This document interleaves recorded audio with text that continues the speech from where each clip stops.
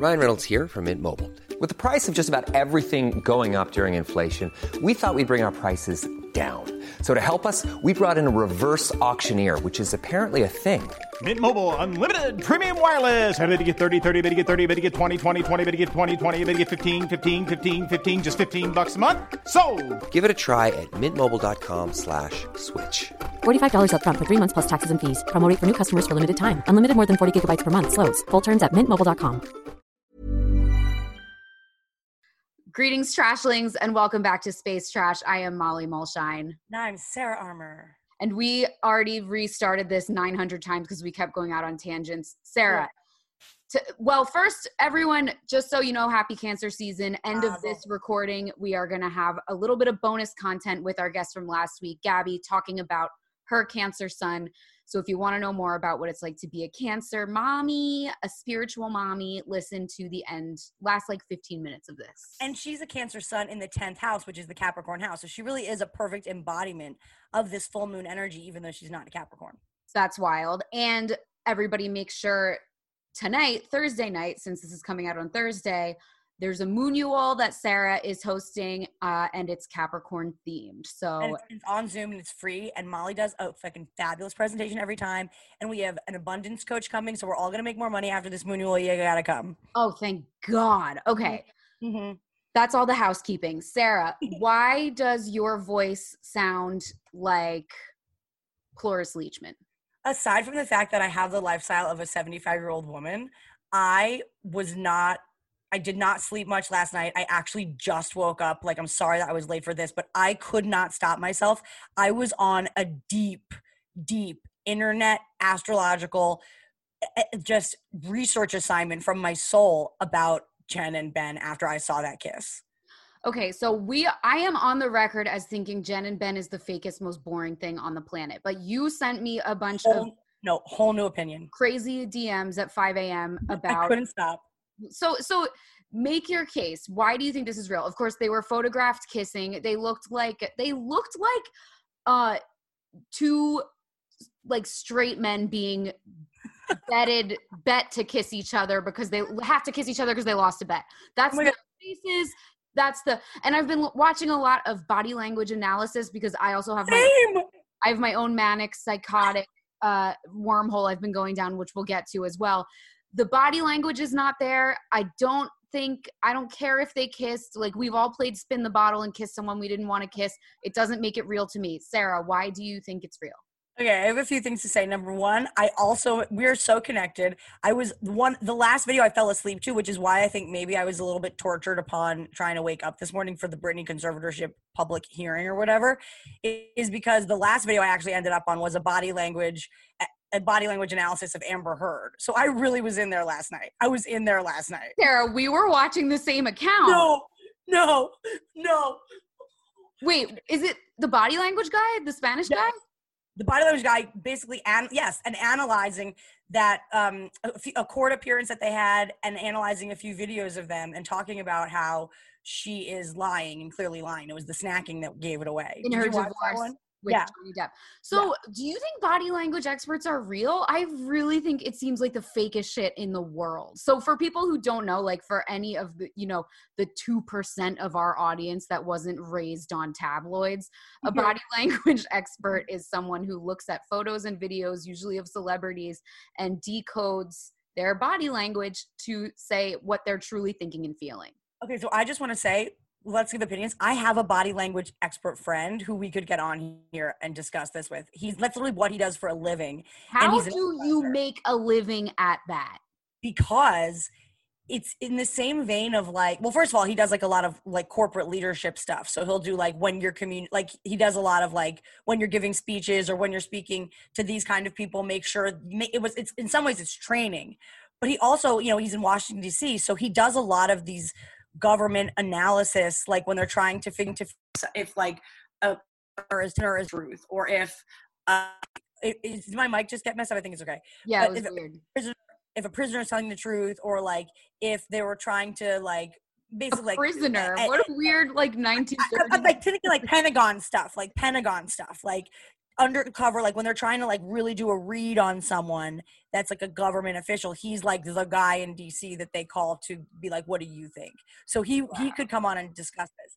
I do think body language experts, I think it's the same as any kind of commentary. It's just like is palmistry real? It's kind of the same vibe to me, you know, like palm reading, where it's like it might not tell the whole story. It might not tell the whole story, but I do think we can notice certain things about eye rolls. Like I do think eye rolls speak volumes. I think lookaways are big. Sometimes we just don't know, like maybe like, especially on TV, sorry about these sirens, but maybe like especially in TV, people are like being posed a lot of the time. And also like, we don't know what's going on with someone. They could have had a fight right before, or someone could have their period, or like, do you know what I'm saying? You have eczema on your arm. You don't really know what's going on. You know, something that makes me believe in body language experts is the photos of Solange, Beyonce, and Jay-Z walking out of the Met Gala after she had just beat the crap out of him in the elevator, because none of us knew at the time that something weird had happened. But when you look back at those photos, the three of them look so weird. They look like they just went through trauma and they're trying to smile through it. So, okay, I guess I kind of see it. But so what did the body language stuff teach you about Ben and Jen? Well, we're going to have the guy on, but I want to say the other body language that I've watched a great deal of is Diana and Charles. They have a ton of videos out about their interviews and what they see in those weird interviews where they're talking about love. Right. Well, at the end of their relationship, though, she was very into not manipulating, because that's a strong word, but sort of coaxing her image to be of someone who's been shunned by her husband. And she was really smart and she knew how to do it. So if you look at any slideshow of like Charles and Diana through the years, the last like 20 photos are always her facing away from him, looking sad, looking dejected.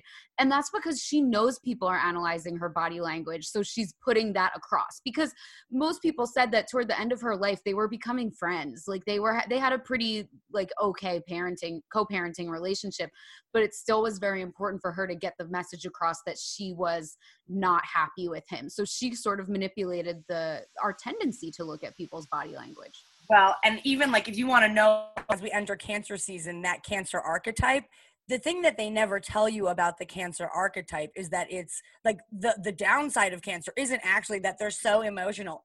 That's more of a Cancer moon thing. Cancers are actually extremely controlling and extremely manipulative with their understanding of emotions. So that is also like, Diana is such a master class in that Cancer sun 11th house, Gabby's 10th house, Cancer sun, you know, Diana was 11th house. So like, that is Cancer manipulation at its best. 11th house. Well, but 10th house, 11th house, but more than that, like knowing enough to know that your body language is being analyzed and specifically sitting in ways that communicate is like high level posing. You know what I mean? Well, this is the thing. This is why I take body language experts analyzing celebrities with a grain of salt, because any celebrity who's smart enough to know that like people are going to like be looking at them is going to be like Diana manipulating that. So tell me why you think Ben and Jen are the real deal, because whatever you say, I'm going to counter with, they are experts at this game. They are the biggest paparazzi callers in Hollywood. The two of them, they are worse than the Kardashians when it comes to calling the paparazzi on themselves. So tell me why you think this is real. So here's the thing. I agree with you. But and they're aware of their image and they know how to put a certain image across. So yeah, go ahead. Absolutely. But first of all, they have the same sun and the same moon, okay?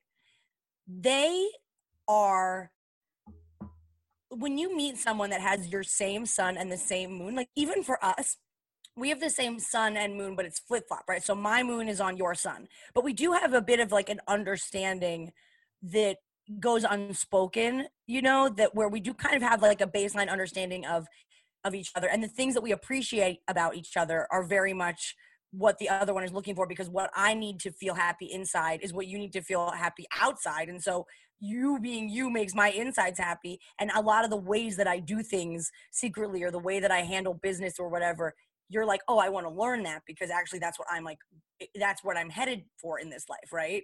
So that's where like synastry does kind of matter. So the fact that they have the same sun and moon. They're both Leo suns. What is their moon? Scorpio moons. So not only is what you're saying true, but the fact that they agree on this as a way of doing it is actually not something that you would necessarily find with anyone. Like that's part of why they're so connected because, and I think they learned their lesson the first time. Like I think in their first relationship, they pretend like the media paparazzi and all of that was why they broke up. And I think it actually is, but I think they created it. And part of it was like, when you create a monster and then you're like, uh-oh, this has turned into a monster, it is actually more upsetting than if it was just natural, right? Because you actually were a part of that dysfunction. So I think what happened was when they started dating, I do think that they fell in love. I think they were each other's first love for real, for real, for real. I think at the time, I think I think she was really very Latina then, and he was very white. And I think they actually did make a lot of comments that really, Leo sons want you to like them. They want you to accept them. So when you kind of don't give the Leo sun the kind of affirmation they're looking for, like it's one thing to have great press. It's another thing to have press that's actually now kind of making you feel bad or second guess things or giving you news about yourselves. And I think at a certain point, part of why they broke up is because they created a monster that they then were getting bitten by, right? And then they both kind of didn't even know who they were anymore because they were like, what's the image and what's the truth? And it stops being fun when it's fun when you're actually like confident and being like, I'm calling the paparazzi, let's get famous. It's not fun when actually now the paparazzi's everywhere and they're like making everything worse. And then you're second guessing things and then you lose yourself. But here's and I think they broke up because JLo bombed. Well, that's the other thing, right? JLo and Jersey Girl bombed. Actually, after the fact, that came out after they broke up. But JLo bombing, right? I think that was a huge embarrassment for both of them because they were so like, oh, this movie is. I mean, he put out I read last night. I forgot about this. He put out an ad in Vanity Fair, a full pager before the movie came out, while they were both with other people, just as a thank you to JLo. Like, I screenshotted it. Yes, dude. He's been romancing her in a way that he has never done publicly to anyone from the moment that they met. He loved her. And okay, I believe all of this. I believe that they really loved each other, but I believe that they have great synastry and that they understand each other at a deep level. But I still don't believe that they aren't just doing each other a solid for PR right now. See, here's the thing. I think they are doing each other a solid for PR, and it's working out. Because I do think that happens more than we think, that people get together for PR and it ends up becoming a real relationship. Well, and you want a real education in astrology. Remember we were talking about the eclipses, right? So the last eclipse was just the last of the Gemini eclipses in this cycle. And then it won't come again for another 18, 19 years.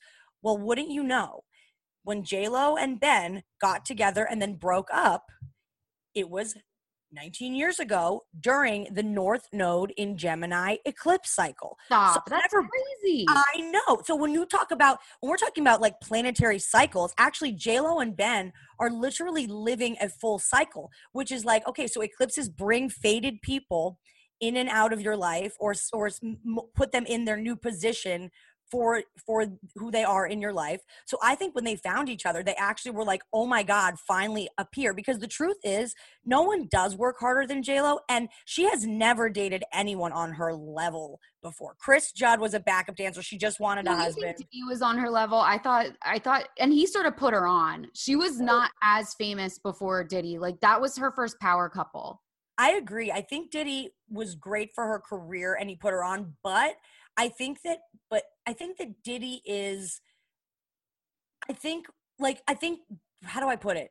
Like, there's an interview where she's talking about Ben and Argo after they broke up. And they were talking about, like, did you feel good about seeing your ex win? And she was like, oh my God, I couldn't be more proud, like, to win best director, best picture for something that he wrote and directed and starred in. I mean, the way she was talking about this like high level Hollywood accolade, it's just something. Diddy is just more street, and I think that's more familiar to JLo. Like, she's a Bronx girl, she's a musician, like that's in her like stable. But like a Harvard Goodwill Hunting, Hollywood, like Boston sort of. I think that he is sort of like this other version of greatness that she really can't touch. Like, she wants to be in films, but acting really isn't like her number one thing. I think she is good at acting, and I think she should have got the Oscar for Hustlers. I agree. And he said that too, but she doesn't get credit for acting like that.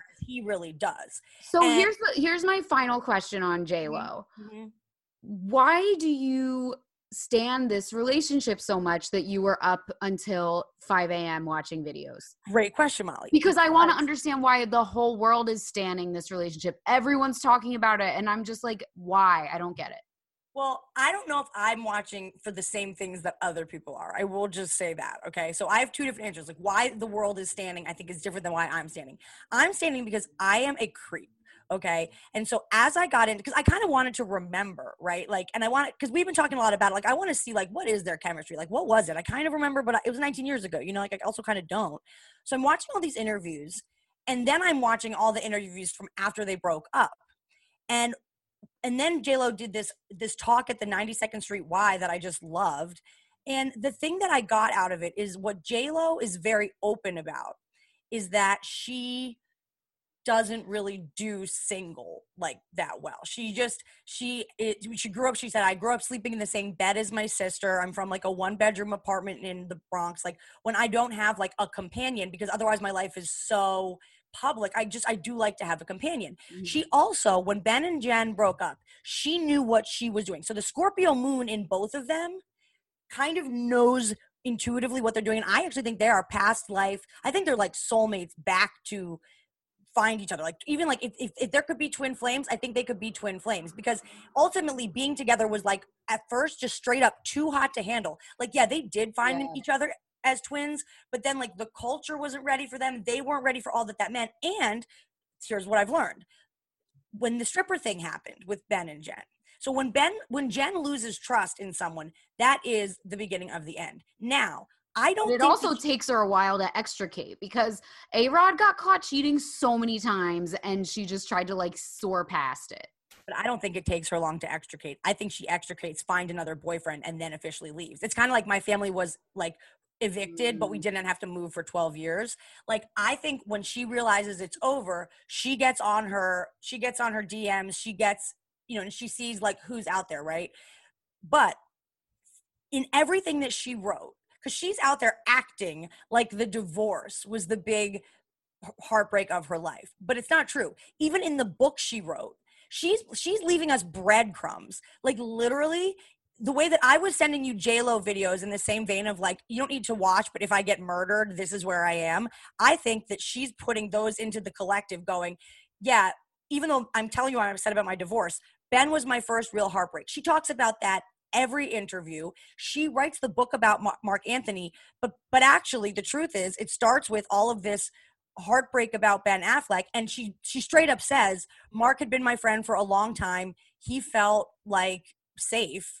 I wanted safety. And the North Node had moved into Taurus, which is really like safety on Earth. And I could tell through a lot of interviews, there were things that the public was saying about her that actually she was internalizing that were wrong. Like, at one point she was talking about Mark, and she was like, I guess for why Mark felt safer was like, you know, he made sense for me. He was more of a match. Like, we looked right together. Like, we looked good together. What she's actually saying, he looks horrible together. He looks like a little puppy. He is so not on her level. Like, actually, Jen and Ben are on the same level of like megawatt hotness. Actually, it was internalized racism. Ben on a good day. Well, yes, but I love his whole vulnerable journey. I think that actually he did the same thing with Jennifer Garner. And I think all celebrities are doing this. Now that I'm like noticing the trends, it's like, oh, when you're rich enough to truly end relationships whenever, you're always like, because even after Jen and Ben broke up, when he started dating other Jen, he's like, well, actually we fell in love during this time, but we actually met and fell in love, during this first movie we did together, but he was with Jen at the time. So I think celebrities are always, no matter who they're with, just noticing. Even A-Rod, JLo and A-Rod met. So how did they get together in the end this time? She tapped him on the shoulder and she said, okay, it's your turn. Scorpio moons, I always say this, are coming back into this life with unresolved romantic issues on their heart. So I think everyone that Jen has been with so far and will be with in her life, and Ben, have been like past life karmic playouts that had to happen. And I think this is like an old story, tale as old as time, that their souls are living out, right? But I think that when they first started dating, so much of what they both had to, what got triggered in both of them was all their stuff, right? So when she's saying, Mark Anthony and I just like happened to match, it's like, no, you actually could not look worse together, but you're just saying that because he's also Puerto Rican. Like, you think that they were saying you and Ben don't match because you're Latina and he's white. And that is probably what the jerk tabloids were saying at the time, or like what the chatter was. They were implying, yeah. Right. So she actually, but she says the only reason that I got together with Mark Anthony was because I just wanted something safe, and I was so heartbroken from Ben that like he just was there to pick me up and recover. And Ben says the same things about Jen Garner. He was in the worst place of his life. Why? Because he had the first real breakup in his life. They thought he was going to marry this girl. But the other thing about Ben, how embarrassing to have that out there about yourself, that the person you had kids with was settling for you. Well, and so we were talking about, though. It reminds me of like the Justin Timberlake song Mirror, which is like a song about settling for Jessica Biel. And it's just like the funniest song. Dude, 100%. And you know how we were talking, like we've talked a few times about how like, do we think Ben is still in love with Jennifer Garner? And it's like, actually, no, I don't think he ever was. I think part of his like overt displays of affection for her are actually guilt. Like, I think that and I think he does love her, and I think she did save his life, and I think Mark Anthony did save He sees her as like a mommy figure. Now, so what I think is him up off the ground. I think what's going to happen with Ben and Jen is like it is going to fizzle out a little, but in the meantime, until that happens, I need to look within myself at why it bothers me so much that two Leos are calling the paparazzi on themselves, because I'm that's just your Capricorn Taurus ass is like, you earn it or nothing. Right. Exactly. And I'm jealous because I'm like, I want the attention, like, and I don't have it. I mean, this podcast is me admitting that I'm jealous of every celebrity. Like, don't ever your platform for president is everyone gets a nose job. Right. Well, if they want it, or they can get what they want. Whatever, they can get whatever what they want. So that's the thing, though. I think we need to move on from Ben and Jen. I have one thing though that I want to just say. I do think it's important. Do you want to just recap what I said for me, and then we can move on? Yeah. Okay. So Sarah just explained in a slightly long-winded way that the reason why Jen and Ben broke up in the first place is because Jen sort of got cold feet. Ben Affleck only wanted to get married once. He sensed that she was nervous, and he started to get cold feet because he didn't want to have to call it off down the line. Because he knows that she's actually fine with getting divorced is the truth. Right, because she's been married multiple times. So that's very interesting, and it makes sense why he would want to come back to her again, but it still makes me think that this is not going to be permanent, but that's also fine too. It's just a fun little gossip item to get us back into the swing of things post-pandemic. Well, and I think that part of what her game is long-term is that she leaves so fast that she leaves the door open. So like there's, in multiple interviews, they talk about how they never stop talking. That's why she could leave A-Rod, because they had a little check-in. He emailed her when she was shooting her movie. But she doesn't leave fast. She leaves. Okay, this is what she does. She leaves 6 months ago or a year ago, but she doesn't leave. She doesn't physically leave until the day that her next boyfriend is. Yeah. All right. What a goal for us all to learn from. Now, one thing that I watched today while I was packing, which was a perfect activity for this, because so it was the Keeping Up with the Kardashians reunion hosted by Andy Cohen. The thing is, I normally don't like to listen to a reunion. I don't like to second screen it, you know what I mean? Because when it's the Housewives, they all are so emotive and they're all fighting for screen time. So you actually need the visuals and they're all talking under each other's breath. But with the Kardashians, none of their faces really move. And they don't really care if they get enough screen time. So it's just a blank slate the whole time. So you could actually listen to the reunion like a podcast is what I'm saying. Well, except for this part two, I think when Scott arrived, so Rob Hayes at the last Moonual made a statement that I couldn't agree with more after watching this, which was that without Scott, the show really falls flat. Like the whole first, like, it was a 2-part thing. The whole first part was like, snooze. So when God arrived, it got infinitely better. And because now he's been through this whole sober journey, is genuinely different. And hearing his answers, I felt watching him was interesting. And also watching Chloe was obviously interesting. But otherwise, yeah, they were all just robots. Okay, I thought Scott seemed like he was on so much Xanax. He was acting so weird. I feel like, I mean, maybe he was on Xanax, but I do think that he was the only one there that was actually vulnerable. And I think that's what was hard for him. That's like because when Kylie laughs and it's like, yo, this is so deep.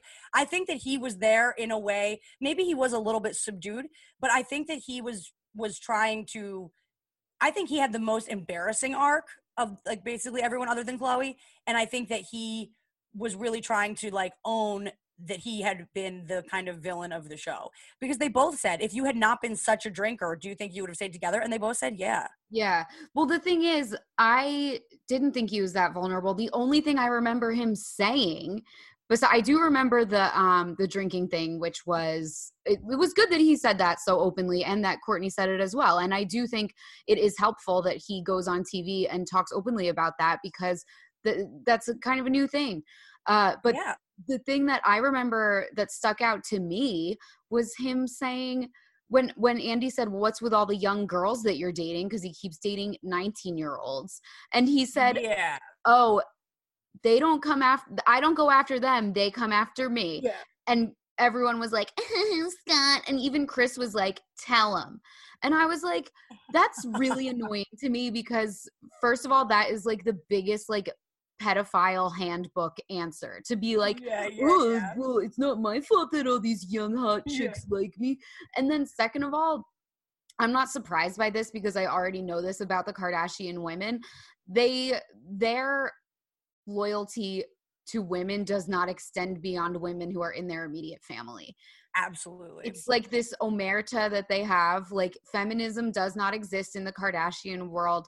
Whether you want to interpret any of their actions as feminist is up to you and your school of feminism. But for them personally, outside of their unit and outside of the parents of their unit, like the way that one of them drew a distinction, like, oh, if Tristan didn't have a kid with Chloe, he would have been out on his ass sooner. Kim kind of said that.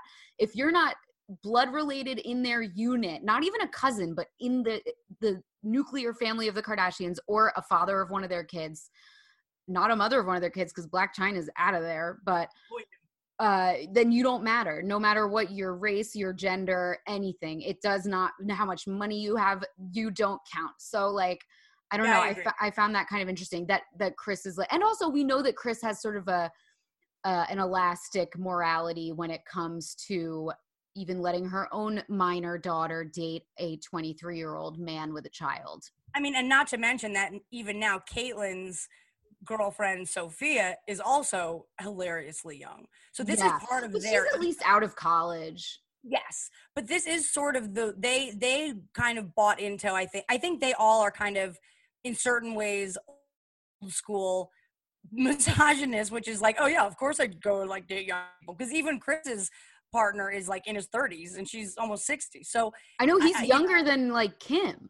He's younger than Kim. So like I kind of think that they sort of, you know, there are certain Hollywood, I think, tropes that they have internalized and adopted as normal. And I think that that's really one of them. And I mean, I think that was interesting too. And they were talking like the Kardashian curse, like, are all the men ruined after they date you? And it's like, well, actually they're like, for Chloe, for example, she's coming in mid, you know, alcoholic breakdown. I mean, she's picking the most already struggling men to turn into her partners. So it's like, actually, they're not screwed afterwards. They've just now been on television with all their faults. I also really liked how Andy listed out all the accomplishments of the men they've dated, because he was like, how many Super Bowl rings and NBA titles and Grammys and everything have these guys had? And it's like, yeah, they're all doing fine. Like, it's such a sexist, misogynist narrative to... They're fine. Yeah. So...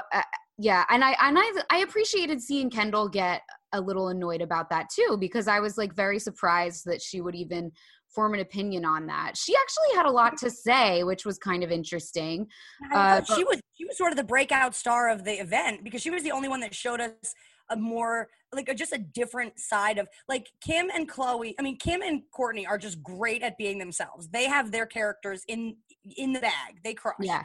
Khloe is clearly just being molded like clay by insecurity, and that is like the uncomfortable thing. That was like the elephant in the room that everyone was like tiptoeing around things. But I thought that Kendall and Kylie were actually refreshingly intelligent and okay, Kendall but Kylie like didn't didn't speak. She didn't, but I thought that when she did, I felt that I heard her speaking and not an Instagram filter. Like I felt that she was really there. I thought when she was talking about Caitlyn's transition and just the fact that I think it's interesting that they addressed that like Kate like Khloe, Kourtney, and Kim have a different experience of the show and how they show up on the show. Like Kylie and Kendall did not have a choice. So that's why like their pregnancy and their boyfriends aren't on the show because they're actually like, all right, we're in this. They didn't know a time that they were not on the show. They were 10 years old when it started. And I think hearing that from them was interesting to me. But it was also really funny to me how they both Kendall and Kylie were like, oh yeah, we decide not to have our relationships on the show because we've seen what it did with our sisters. And it's like, no, you actually have a privilege of not putting it on the show because you are automatically famous. Like, and you're not realizing that this is the older sister's product. Like, their 100%. product is their dirty laundry. And like, it seems like that went completely over their heads, but I'm sure I think that they're like, I think it's their little mini rebellion because I think they're like, that's your product, but we were children and we did not choose this. Right. Fair enough. Yeah, that's fair. I really thought it was funny when Kendall was like, you know, Andy asked how she got into modeling and she explained the story of her bringing the modeling book to Chris as if it wasn't in the show, which was interesting. I was like, wow, did she forget that we all saw that? No, we saw it. Right. Yeah. And then she was like, and then she just worked her Kris Jenner magic and blah, blah, blah. And then 3 seconds later, she's like, my last name hurt me and it was hard and I got fewer jobs because of it. And that was just like, no, you did not. That is patently untrue. 100%. And then she's also like, I was doing what everyone else was doing. I was running around Europe. I was going to the middle of nowhere. It's like, yeah, but if you're staying the 4 seasons, it's way different than if you're staying in like the model hostel. The model hostel where predatory club promoters are coming every night to try and like bribe you to hang out with old men for a meal. Like, it's not the same. Right. You were at whatever Ritz was in Indiana, the shoot you had to go to in the middle of nowhere. If you were in Marfa, Texas, you were like buying shit from the Prada store. It wasn't totally middle of nowhere doing nothing. She was probably talking about like Greenpoint. Right. Literally, right. Where she stayed in the hotel with the pool. It's like, we got you. And like, you didn't have debt to your modeling agency. Like most models, you know, people shit on models a lot and they say it's an easy job. Like, yeah, the act of posing for a photo is not hard, but all the shit that goes along with it is you're so vulnerable and it's so difficult and you take on so much debt trying to become a model. And like most models don't even break even or they barely even make a profit. And then the other thing that bothers me when people shit on models is saying how dumb they are. Like, first of all, we don't expect female scientists to also be hot. Like, being extremely hot should be enough. Like, let's let that be some people's gift. Second of all, most models are children. They start when they are 16. And if they're any good at it, they leave school. And then they flame out by the time they're 22. Their brain's not even developed yet. Of course, they fucking seem stupid. And then they're dating 45-year-old men who are like preying on them. So it's like, yeah, if she doesn't have something to say at Balthazar when she's with all of your like 50-year-old real estate tycoon friends, I think she's got an excuse. Could not agree more. And I think that was an interesting, at least like, it was an interesting way of Kendall kind of trying to say, like, this was a path I chose. Like, I think with all the other girls, there's sort of this.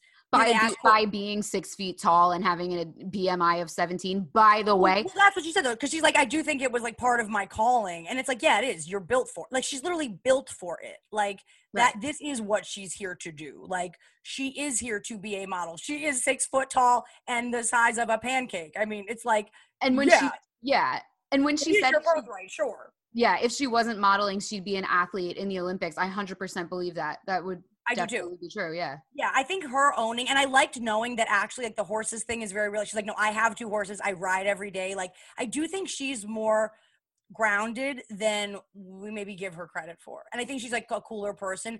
Although I did feel so weird. Like, I really had a lot of love for them. And then at the very end, when it was like cheers and they're all cheersing with the tequila and it was just a group full of white people, I was like, whoa, this actually, and then it's like, and then when they were saying the names and it was all the K's, I was a little bit like, whoa, is this an Illuminati thing? Because it was like K, K, K, K, K, K, K, white people, cheers to the tequila. And it was like, whoa, everything I thought for the last 2 hours about really loving them, now I'm like, oh my God, wait a second. Are they white supremacists? Like, I immediately, at that final shot, I was like, ugh.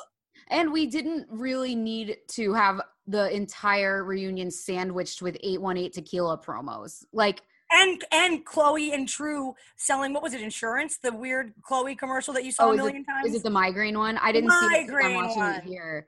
Yeah, but True residuals. I know. I hope True has her own agent separate from Chloe, because I do think it's messed up when they're putting little babies in, 1,000%. And I hope that True has a therapist as well. Yes, definitely. Someone get True a therapist. Speaking of Chloe, I thought it was really interesting how she said that she was never insecure until the show.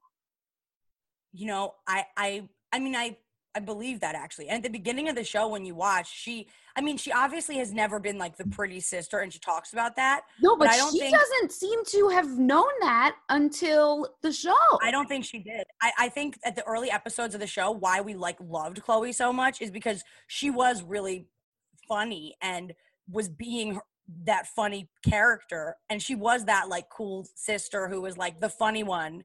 And then I think it truly got the best of her. Yeah, I do think that the public hurt her deeply. That was endearing to me to know that like she actually thought she was like a bombshell like Kim. I don't know why. I felt that way too. Yeah, anyone with like sort of delusional self-confidence, I just love. And saying that like she would squeeze into the same dresses as Kim, I was like, wow, that is manifesting. That's the power of positive thinking right there. Now, after she's gotten plastic surgery, which she talked about, and in her mind, we know she looks better than ever, that she also said she's more insecure than ever, which I think is a really interesting point. I know. This is the thing. It's like, I think plastic surgery is great for whoever wants to get it.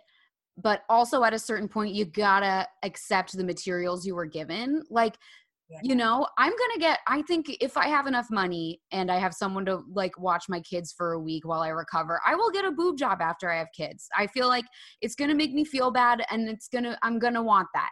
And like, I just think God bless, but also like, you can't want to change your entire face. Like, also I'm not judging anyone who does, because God knows I want to sometimes, but it's really hard to learn how to accept yourself. But with Chloe, I just want to be like, Chloe, we know what you look like, and it's fine. And everyone still loves you.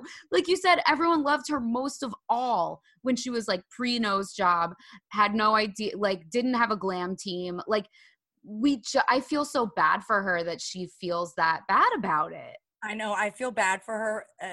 I feel so bad for her. And I thought it was interesting too, that like when the paternity thing came up, like she was saying, like, it's like, you saw how immediately, because I think a lot of things that were unsaid spoke volumes. So like when Chloe brought up the paternity thing, and like Kim and Courtney were like immediately rushing to be like, but actually you're more Armenian than us. Like Kim.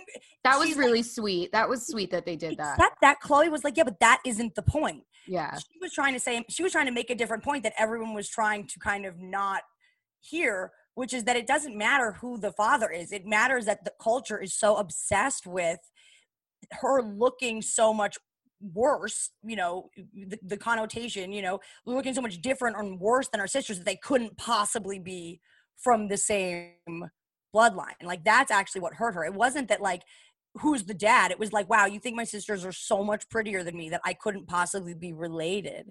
And I think that is a weird one to internalize. Like, damn, yeah, that would hurt a lot. Also, like, Khloe still is better looking than 90% of humans on Earth, probably. I don't think so. I think that nose 70 or 80%. She's going to get another nose job where they widen it a little bit. That nose is too small for her face. It's a great nose job for a different face. But either way, I'm just saying, she kicks, right. She's got work done.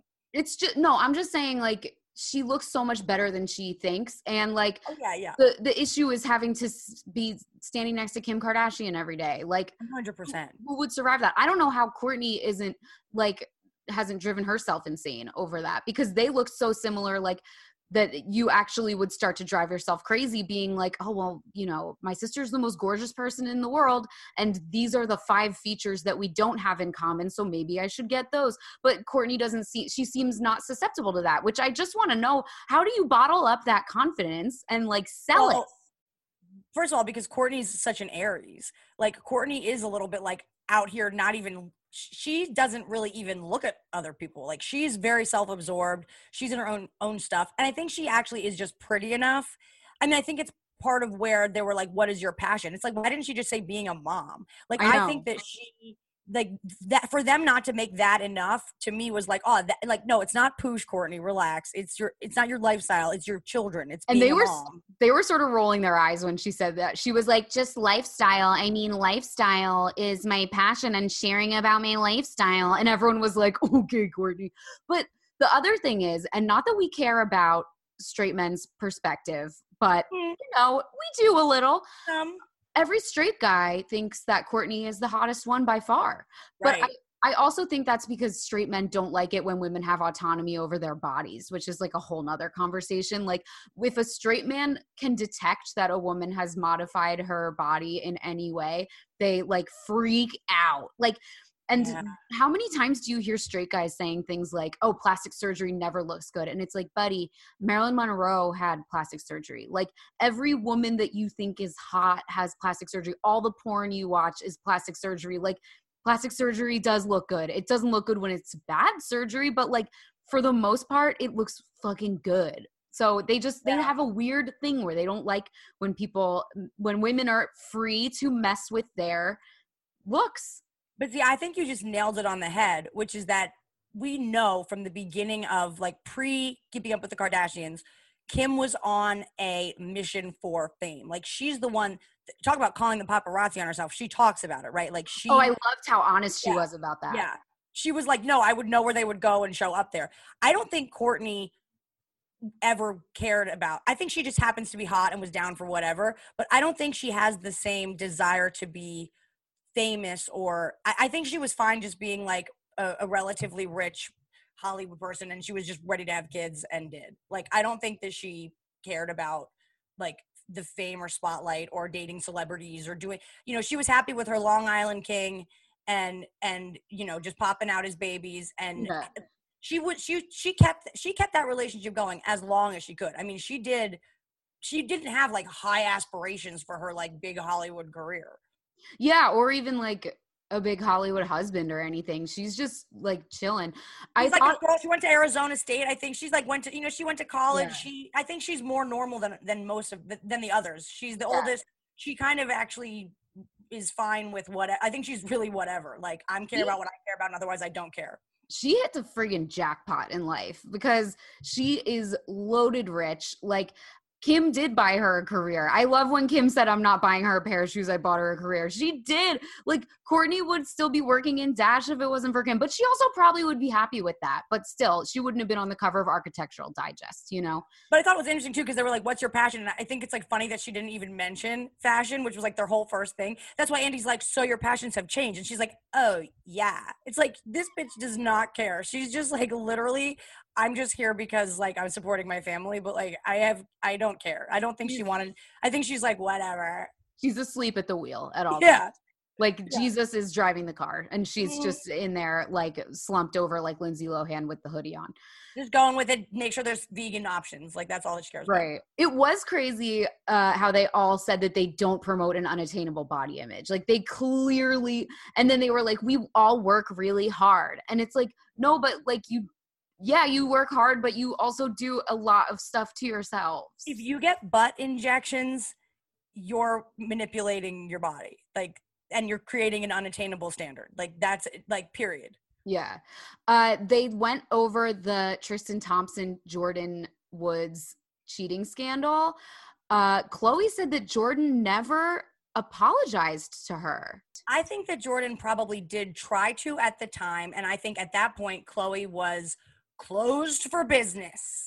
I think that Jordan didn't go out of her way after the fact to keep reaching out because what she did wasn't even that bad. But I think that they were on a break.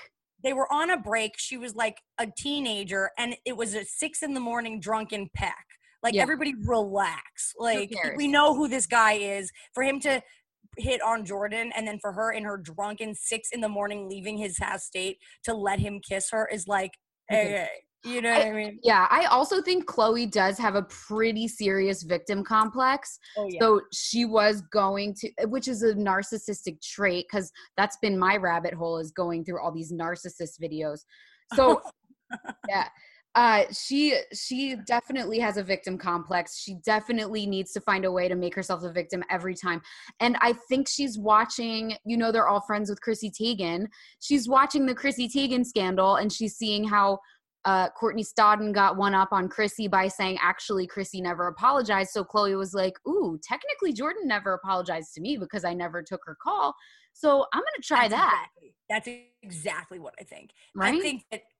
I think Jordan is not an idiot. I think she tried to do what she could at that time to do damage control. And they were like, don't even. And then she and Kylie Kylie said it was like overnight breakup. I mean, it must have been a real heartbreak for Kylie. And I think Khloe saying like, if they want to be friends, that's fine. That's kind of like when you say like, let's not do presents for Valentine's Day this year. It's like, okay, I hear what you're saying, but like that can't possibly be true.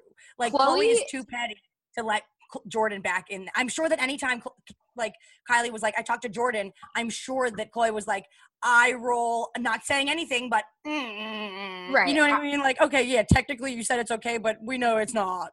Khloe and Meghan Markle have a little bit of the same thing going, where they need to constantly always look like the most virtuous person in the room and the victim. It's like, I think it's a similar sort of thing. The real painful thing, though, about this Khloe moment, and then there's another one too, but when we're talking about the Tristan thing and the Jordan thing, during the filming of this special, they were back together. So she's like, all season we were not together. Then something clicked. We became best friends. So here she is again claiming that he has done the work and she forgives him. And now 2 days ago, it's like, okay, it's confirmed. It's officially over. So it's like poor Khloe too. She cannot just control her story. Even like she controlled everything she did about her body. And then like a good photo of her gets leaked and then she's upset about it. It's like, if she could she's dying to control her storyline in whatever way she can. And yet she can't get a grip on making a choice and just it sticking. She just keeps getting got. She needs to hang out with Meghan and Harry. I don't know how I never realized this until now. Like I like that for them. Yeah, they all have the same sort of like, I think, thing that is like getting in their way of just caring way too much what other people think, being kind of thin-skinned and having this need to prove that they are like so virtuous and great. And I don't know. I think, well, actually maybe they should never hang out together. Probably. Right. Maybe if anything, like they should hang out together in some kind of a like support group setting. Like maybe they should be in the same therapy group. Like, that's like what I would say. But like, I do think that Khloe, I think it was really interesting. Like they literally were tipped every time Khloe was asked a question. It was as if everyone's breath stopped. And they were treating her like she was a child. It was like, yes, Khloe, good Khloe. And then the way that the two moments that killed me, aside from the fact that we know that she and Tristan have now broken up. One thing was Andy's like, what did you guys, how has Khloe changed the most since the beginning of the show? Not only did no one say the thing that we were all thinking, which is, she looks completely different. But then Chris's answer was so bad. Chris's answer was like, look, Chloe's beautiful. She basically just did a canned answer for the thing that's just in her head, which is like, we just need Chloe to have more confidence because we know she's beautiful. It's like, not only did you just not answer the question, but you inadvertently answered the question. Right. You know what I mean? It's like, oh no. So really what you're saying is the way that Chloe's changed is she's become much more insecure and gotten plastic surgery. And we acknowledge that she was beautiful then and beautiful now. And it's like, there was another shady moment where Chloe was saying, like, when she was talking about her body image stuff, she was like, you know, a lot of things have changed since we started the show. There's Instagram, there's, you know, blah, blah, blah. And then Courtney goes, there's filters. And then it just keeps, like, no one acknowledges it. And I was like, no one talked about how much she edits her photos, like, except Courtney being like, there's filters. And that was it. Well, Courtney was the only one who was lying, but in a way that we knew what she was doing. And I liked her for that. Like, she was so honest. Even when she was telling answers that were just like the right thing to say, she'd be like, like when they were like, what do you think of Scott dating Amelia? She's like, they're like, do you give him your blessing? And she's like, whoever would make him happy, I give the blessing, right? Like, she specifically was like, no, not Amelia, she's no one. And then she also had another one like that too, where they were like, she got in a dig about like families that hang out together. You know, that's for Travis Barker and how close their families are. And she's kind of giving a like, all we care about is recreating this, which is what I'm doing now with my new man. Yeah, that's a good one too. But then the other, someone said something like, they were like, oh, so Courtney, you must feel this way about that. And it was like, I think Andy asked her something and she just went, yeah. And it was like, he wanted her to be like, no, this is what I feel. And she just was like, yeah, I guess so. She really truly can abstain in a way that none of the other ones seem to have a handle over. Yeah. And I like that about her. But I also kind of love how she said whenever her kids have a bad day, she lets them stay home from school and watch movies. Oh, I know. How spoiled, but how amazing. What a great memory to have as a kid. My mom was like that too. And I think Courtney's parenting style is actually very similar to my parents' parenting style, which is just like, for her answer to not be my kids are my passion, being a mom is my passion, is just like wrong. That's the only wrong answer she gave. But it's like, I loved that. I loved finding out that she was like actually the coolest mom. And I think those kids are going to be pretty well adjusted as a result. And I also like that Scott was like, I'm glad they're going to see my sobriety journey, because has there ever been a better endorsement not to drink? It's why I'm glad you can see why it didn't work out with your mother and how I blew it. Like, this is a do not drink ad. Yeah, but he also looks like he's having a great time and everyone's laughing. Like, the episode when they're in Vegas is so funny. True. But I do think towards the middle of the show, he was looking pretty. He really was the focal point for like not having his shit together. It's gonna be it gets darker, in the middle. But to me, the darkest was they bring up Rob, and Chloe is his like spokesperson, and I think you could see her brain working and getting the answers that they had discussed beforehand out. And then they pull away. I don't know why they kept this shot in, but Chris hits her leg like, you nailed it. Like, she gave her like a go girl. Yes, you nailed it. And it's just like, wow.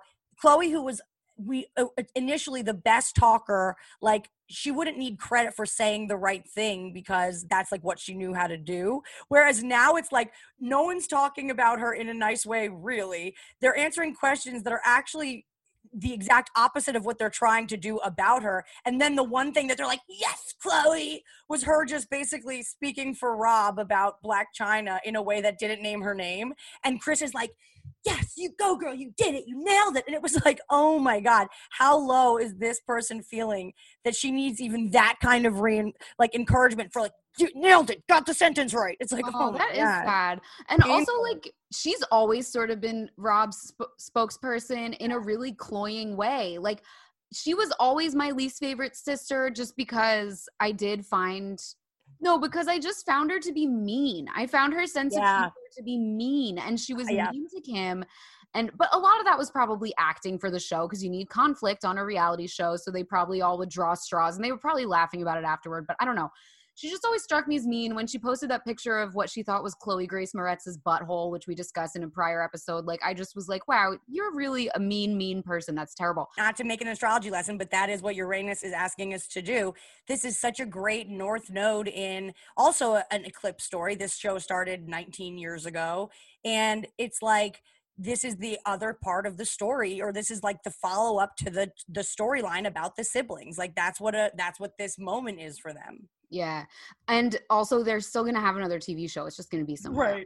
Right. I really liked, last thing I'll say, when Kim said she's still Kanye's biggest fan, it made me want to cry. And I like when she said, I wish I'd only been married once, because I really do think that, you know, things change, but I think they were and will always be one of the greatest couples of all time.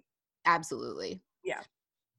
So let's get into Britney Spears, her hearing. She's having her hearing today. Has she spoken yet? Do we know? I think so. I'm going to look up on Twitter, but there's this big story that came out in the New York Times that talks about just how much she was against the conservatorship. Wow.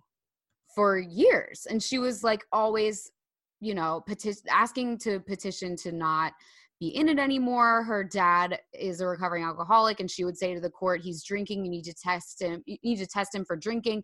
And they would say, you have no right to say that he can't drink. Meanwhile, they're putting her under all these drug tests and everything.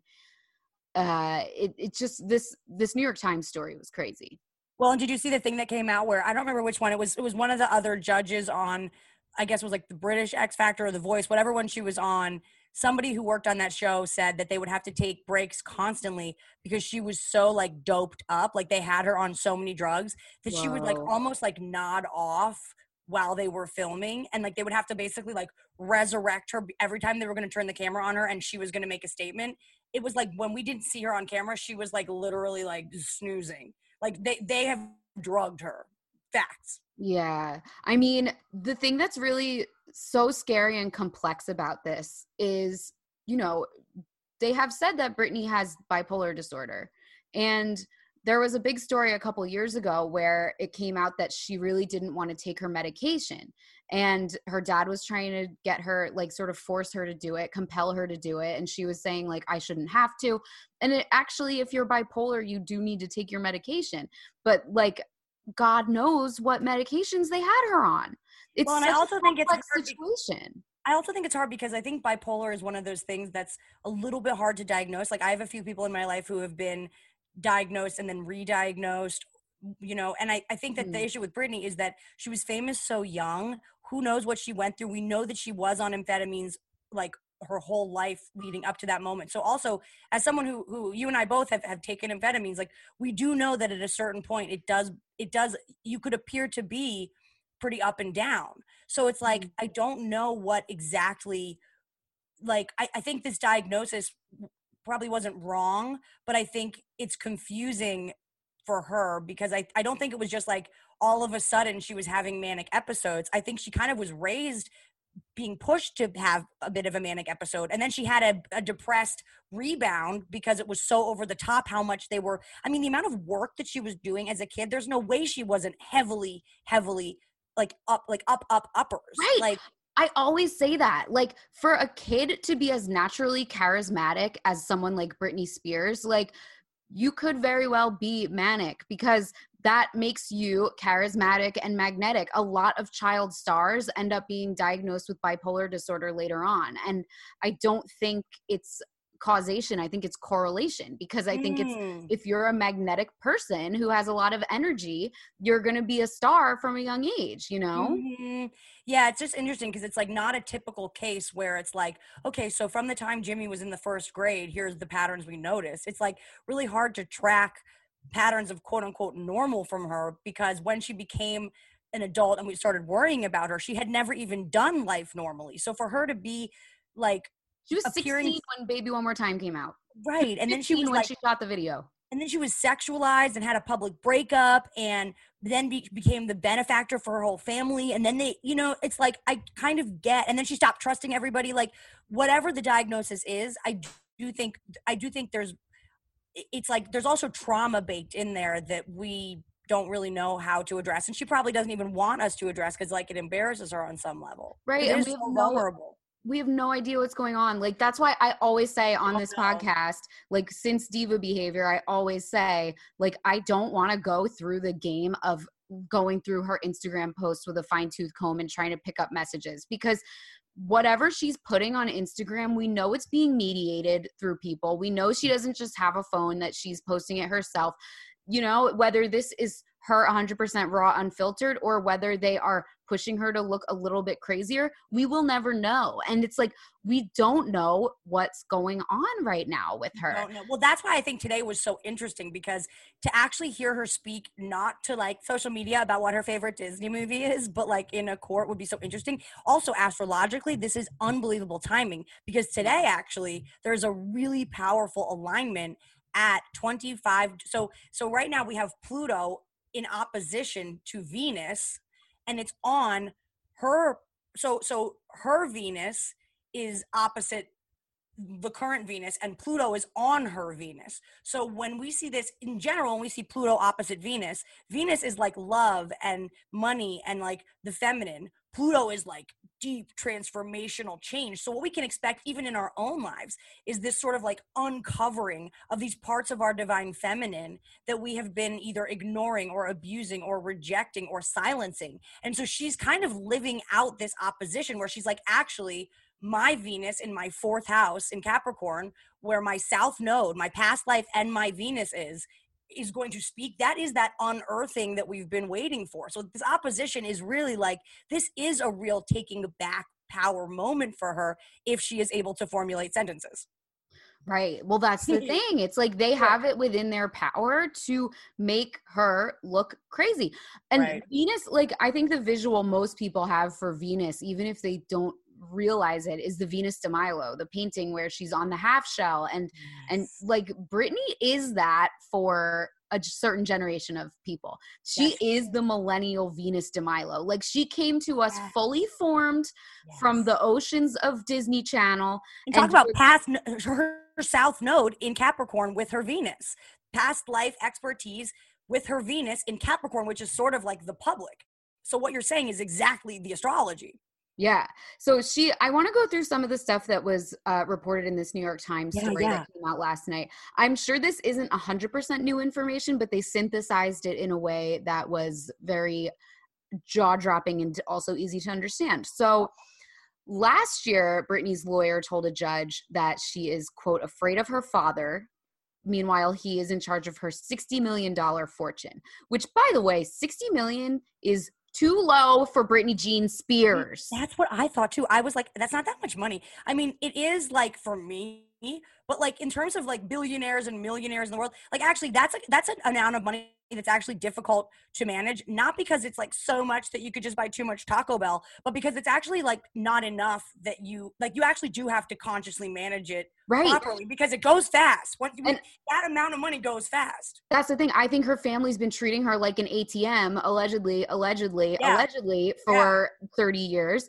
And I agree. Like, it's like they say on Succession. Nick is watching Succession for the first time, and I'm rewatching it. I love Succession. I cannot wait for it to come back. Yeah, and we're in the end of the 2nd season now, and when Greg is talking about getting his fortune from his grandfather pushed from $250 million down to $5 million, and all the Roy kids are like, oh, you don't want $5 million. That's a nightmare.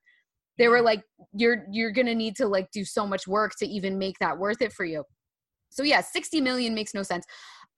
While she was in her Vegas residency, she earned millions, and she got a $2,000 a week allowance, which oh my God, sounds like a dream come true to have someone manage my money and get a $2,000 a week allowance. But yeah, she's a grown woman. She was, and if you watched in the documentary, the Hulu documentary, she was completely lucid during that Vegas residency. She does not seem out of it whatsoever. So like, it doesn't make sense. She wanted to retire. She had mentioned retiring to her lawyer, but she believed the conservatorship precluded that. So she's like, I want to retire, but I don't know if I can. And that's why I've said for years, I'm like, don't go to not that she's touring or anything now, but I'm like, I don't want to support her career because the money's going to her dad. I felt the same way. Somebody asked me, I went to Vegas. I don't think she wants to be performing.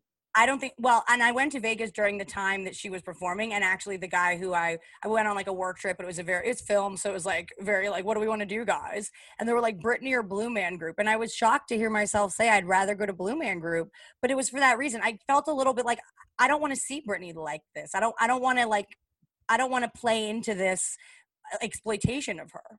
Right. Exploitation. That's exactly it. So what else did they say? She was forced into a this is crazy. 2019, she was forced into a mental health facility against her will on exaggerated grounds. She viewed this as a punishment for standing up for herself and making an objection during a rehearsal for the Vegas residency. She, like I said, seems totally lucid during this time. She stood up for herself and said, no, I don't want to do that. And they sent her to a mental health facility. Well, I actually think that that's what they do with her, because even in like the documentary in Hulu, when they describe that outburst she had where she is trying to umbrella the car and shaves her head, actually, even though it was obviously an act out, but actually even then she sounded pretty normal to me. Like actually the reaction she was having was appropriate to the magnitude of stress and handlers she has been under. And then they immediately took her to the psych ward. And then there was another time they took her to the psych ward. And it was kind of a thing that, from what I remember, it was like a Kevin Federline basically like threw her under the bus, and to make her look crazy and lose custody of her kids. It was another thing where she had just kind of said like, no, I'm not doing this. And they were like, she must be crazy, put her in the ambulance. And she was like, what the hell? And so she's actually been put under these sort of, she's been institutionalized a number of times in situations where I think we all kind of could agree that was like a little bit extreme. Like maybe they needed a red table talk and not like a gurney. Well, but the thing is, she has been diagnosed with bipolar disorder, and sometimes you do need to be institutionalized for that. So this is what the problem is with like, this is all what diva behavior was about, is once you paint a woman with a certain brush, you can paint her into any corner you want, and you can do whatever you want to her.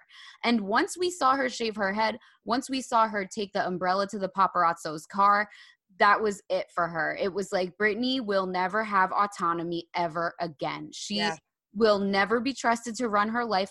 Men get to do that shit all the time. Sean Penn tied Madonna to a chair and beat her for 6 hours, and he doesn't have a conservator. Like, this is literally just men controlling a woman. Like, not literally. Where is Charlie Sheen's conservator?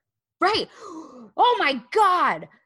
Yeah. Where's Chandler's conservator? Right. Like, men are allowed to run rampant and do whatever they want, and they are even allowed to hurt people. Like, the only time Britney was ever accused of maybe hurting someone is when she drove with her kid on her lap, which is obviously not the best idea ever. But like a gated community. Like, my grandpa put me on his lap too sometimes. You know what I mean?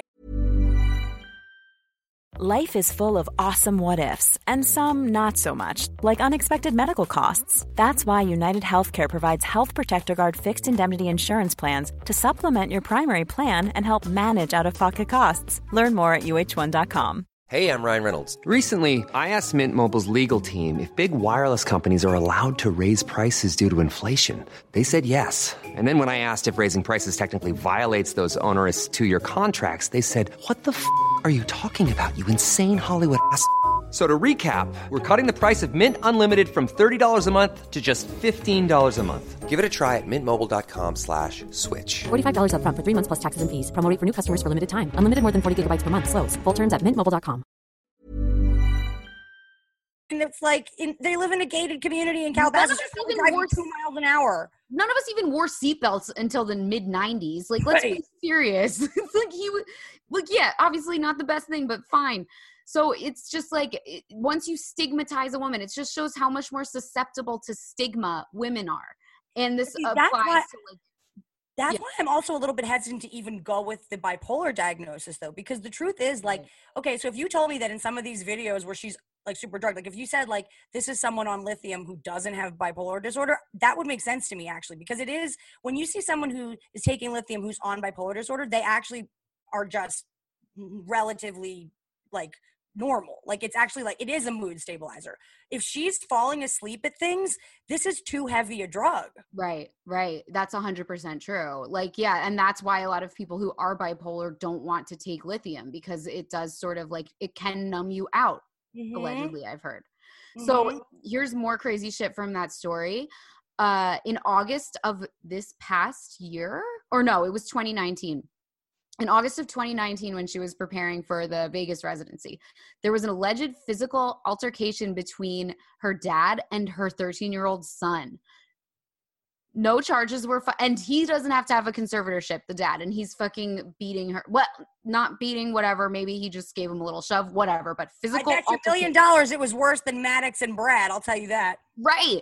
No charges were filed in the incident, but the child's father, Kevin Federline, was granted a restraining order barring Mr. Spears from seeing the children.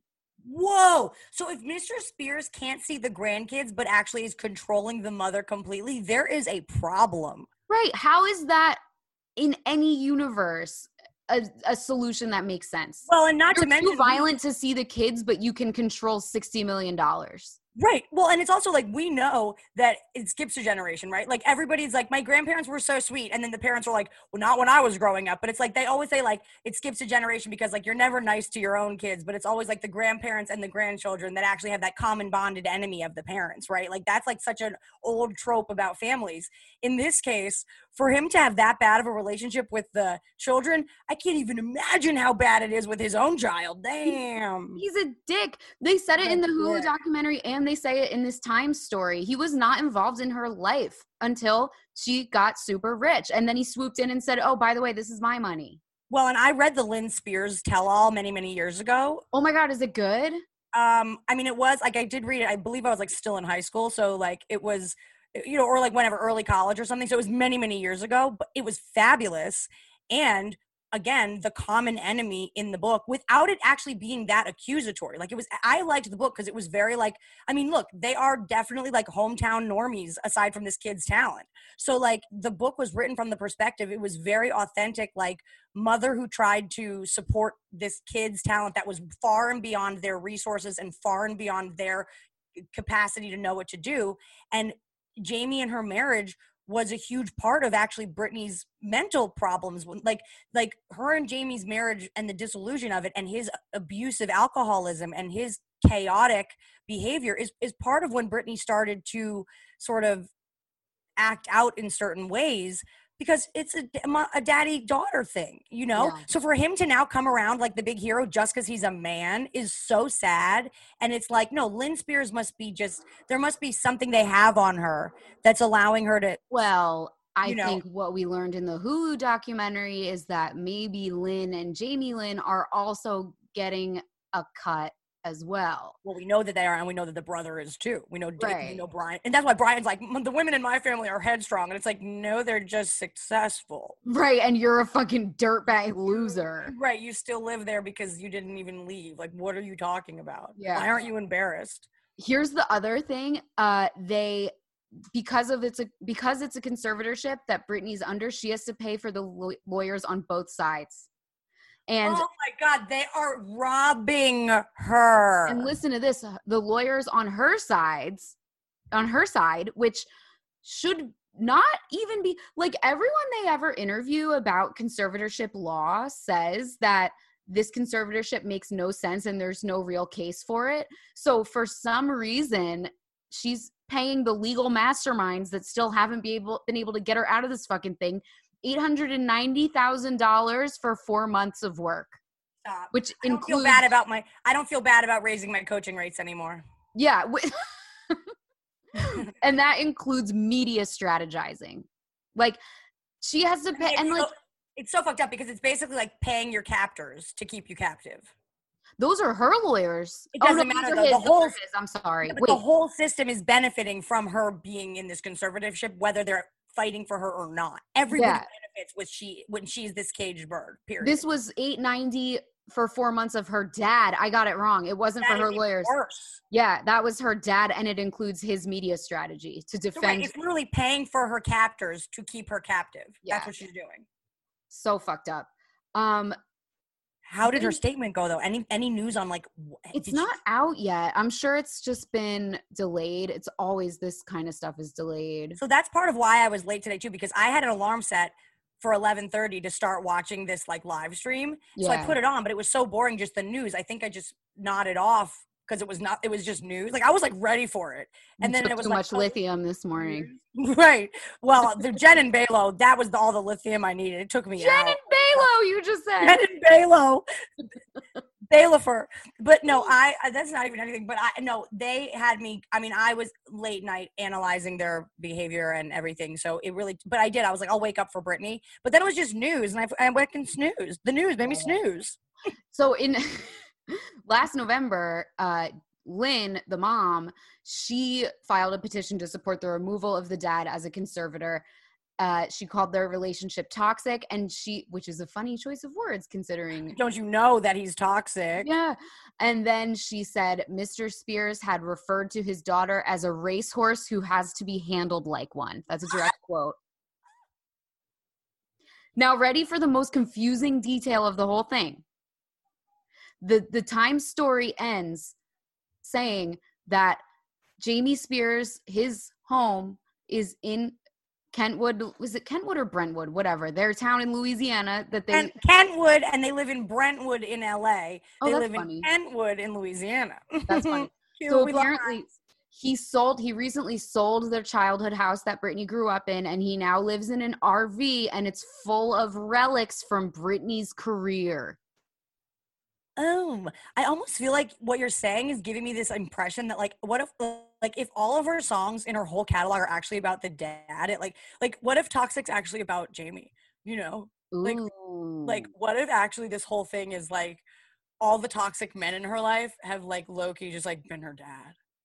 Because like, oh my God, because like that. I mean, what could be more toxic than him? What could be more like I'm a slave for you? I mean, she's literally a slave for him. Oh my God. You better work, bitch. Hit me, baby, one more time. Now that we know she didn't, right? You better work, bitch. Right, piece of me. I literally think like her father on some weird fucked up level, it could be her muse actually. Or like those are where, if people are looking for secret Instagram messages where she's wearing yellow, I actually think she's just doing lyrics that are pretty explicit about the abuse she's facing. You know? Wow. Well, do you remember when she posted like a communist meme last year, and everyone was like, yes, Britney's a comrade. And it was kind of funny, but she is like sort of like, it makes sense that she would be like workers' rights. Like she needs to unionize against her dad. Yeah. She actually has no protection. Does she have Taurus in her chart? Let's see. Let me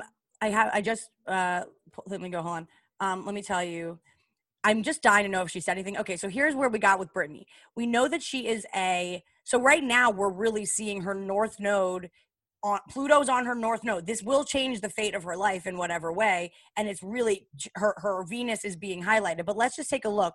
Is there Taurus in her chart? Okay, so I see that she has. Oh, wait, let me say what she said, this headline, Exclaim, a Canadian music site. It says, Twitter reacts to Britney Spears' call for redistribution of wealth. Comrade Britney is the new voice of the proletariat. Okay, love this rebrand for her. So this was in 2020, March 2020, right when the shit was getting real. It was a quote from Mimi Zhu, who I guess is, I don't know, some kind of communist. And it says, during this time of isolation, we need connection now more than ever. Call your loved ones, write virtual love letters. Technologies like virtual communication, streaming, and broadcasting are part of our community collaboration. This is like socialist propaganda. We will learn to kiss and hold each other through the waves of the web. We will feed each other, redistribute wealth, strike. We will understand our own importance from the places we must stay. Communion moves beyond walls. We can still live together. And she posted it with a caption that says, communion goes beyond walls, with 3 roses, which is the symbol for the Democratic Socialists. And it's what Britney's been, oh my God, is that what she means by rose? That's what people think. Oh my God, that's hilarious. I've never put that together, but if low-key she's like been politically, if actually the rose thing has all been a political socialist activism, that I could look into. I sort of like that for him. I know, like, I love that. She posted during, like the Dreamers controversy was going on. She posted a picture that with a t-shirt that says, we are all dreamers, and she's pointing at it. it's like really funny. Like she like it. Right. She actually is cool. I mean, a lot of the early stuff before they really like screwed up her mind, she seems like a genuinely like caring and cool person. And like when they were talking, so funny. And they're talking about as a kid, like the first time she made money, she just walked around Kentwood where everyone makes like below minimum wage and she just gave everyone $100. Like she's a really like loving person. Yeah. Wait, is this real? This tweet I just found is a picture of a news article that says Britney Spears espouses Karl Marx's theory of labor as value. And it says Britney admitted her latest single, Work Bitch, is inspired by the writings of Karl Marx. Okay, I'm going to read. No, this can't be real. This is a tabloid headline I can get behind because lol, and I hope it's true. I hope it's true. It's not true. Listen to this quote. Work Bitch is a satire of commodity fetishism, which underlines that the real owners of the means of production are the workers themselves. She definitely didn't say that. I mean, she actually has, like, her life is actually set up to, like, in the maybe exact opposite way. So, like, I don't think that it would be almost too painful for it to be a proletariat anthem. It's like, that's like Chloe saying, I don't have body image issues. It's like, okay, Brittany, it's not what it is. Well, I think You Better Work Bitch is a proletariat anthem. Yes, but not because it was inspired by Marx. I think they were screaming at her work bitch, and she was like, okay, this is catchy. Right. It was like Marxist without knowing it was Marxist. Yeah, I think it's more a reaction to her abusive like family and life and paparazzi, etc. Yeah. Okay. So tell me about the Taurus. So this is really interesting. And also you posed a good question earlier. I do have the boyfriend chart up too. So Brittany's Chiron is in the 8th house in Taurus, which means that her wound is that other people, 8th house, are taking her fucking money. Oh my God. That's crazy. Yeah, like she's actually not safe. Her safety is a behind closed doors, like shady issue. And she's being wounded by, you know, what probably started as like weird sexualization and then turns into money. Also because in her chart, you know, Taurus is trine, meaning in a open conversation with her Capricorn South Node and Venus. So this is a wound that she is like here to heal, but it's a past life wound. Like she was the cage bird in all the eras. Wow, that's really interesting. Mm-hmm. She is like a caged bird. That is 100% true. So do you think that the boyfriend is a real boyfriend? It's so like, I just don't understand who he is as a person. Is he just like a dodo meathead who is genuine? Is he really not taking advantage of her? I don't think he's taking advantage of her, but I think that we need to keep in mind, number one, that he has not had his Saturn return yet. So this is also a part of he's 27. He's a baby boy. But what's interesting is like this sounds like out there, but go with me. It is Uranus. Okay. His Uranus and Neptune are exactly conjunct her South Node and Venus. So it's almost like he's an angel from the other dimension that like walked over the bridge from the other dimension to be the person supporting the bird in the cage. Like he's a bird keeper actually. And otherwise, you know, he's a very early degree Aries sun. So I think that he really likes that he's like, I think there's something sort of what's the word I'm looking for? Like counterculture about being who he is to her. Like, right, he's not like any boyfriend we've ever seen. He seems to be like just so like loving and down for her and hot and doesn't care, doesn't have thoughts or whatever. You know, like he just seems so just meat that's there to just comfort her, which fine. But his North Node is conjunct his Pluto in Scorpio. So I think part of this for him is really understanding. I think he's getting a big time life lesson here. His South Node, you know, his past life is on her wound. So I think he's here to kind of be a part of what long-term exposes and kind of uproots and transforms some of these abusive collective structures. Like I think he could have had a great career either way. He's a beautiful man. But I think that he actually was like, wait a second, whoa, this business is, I think he's learning a huge amount that will ultimately lead to him becoming more himself as we get to know him. Also, like we know that she's an Aquarius moon. He's a Leo moon, exactly 12 degrees, like it's literally an exact opposition of their moons, which sometimes is bad, but other times it's really good because I think he actually really encourages her to like be a kid and to express her feelings. Whereas she's very conscious of like public identity and how it's coming across. So she's teaching him a lot about how to be in the public eye and what, how to care or not care, or how to dissociate. And he's saying to her, Britney, you're allowed to be a silly kid. Leo Moons are like, no, fucking put on a tutu and a helmet and go out. Make a dumb spin video. Like, he's very young. I mean, sun in Aries early degree, moon in Leo relatively early degree. This guy's like all fire, here to be like, come on, girl, you got this. And then what he's doing is learning about power and the system, and he's going to ultimately expose a lot of what he's keeping quiet about. So the thing that is really interesting to me is he's very active on Instagram, and he has defended her Instagram videos. That's what I don't get. Like, Kelly Oxford tweeted or put on her Instagram story or something that one of Britney's posts was scary, and he like clapped back at her. So I'm like, okay, if you're speaking out about Britney's Instagram, but the way that you're speaking about it is to defend it, that's confusing to me.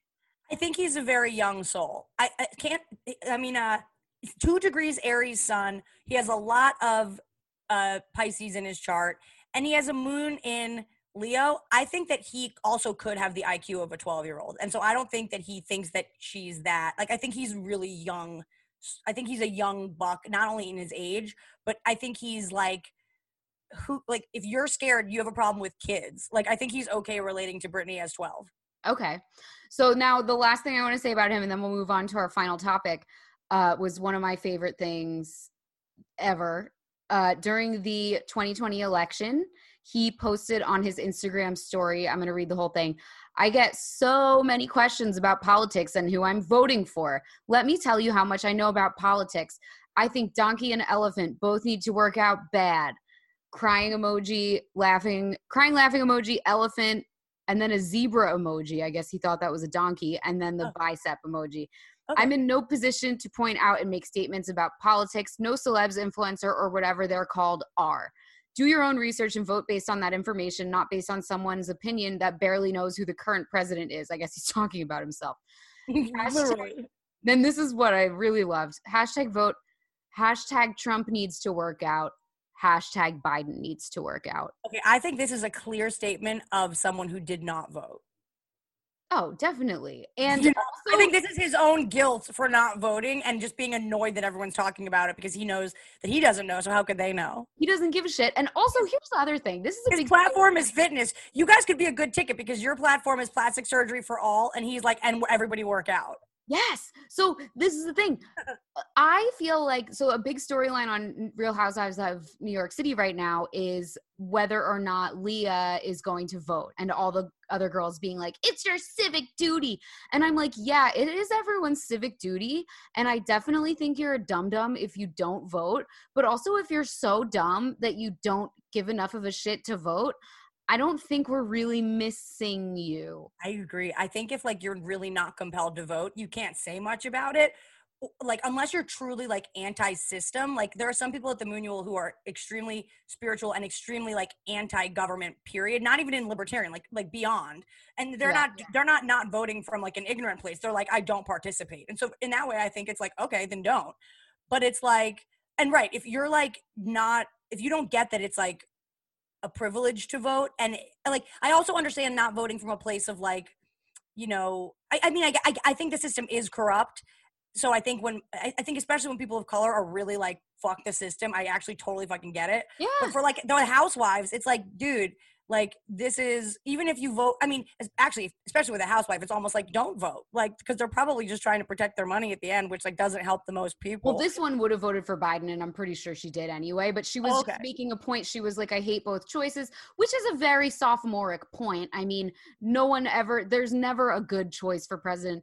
But like, for me, I hate those generic vote campaigns, because I'm like, no, vote for someone who's a better candidate.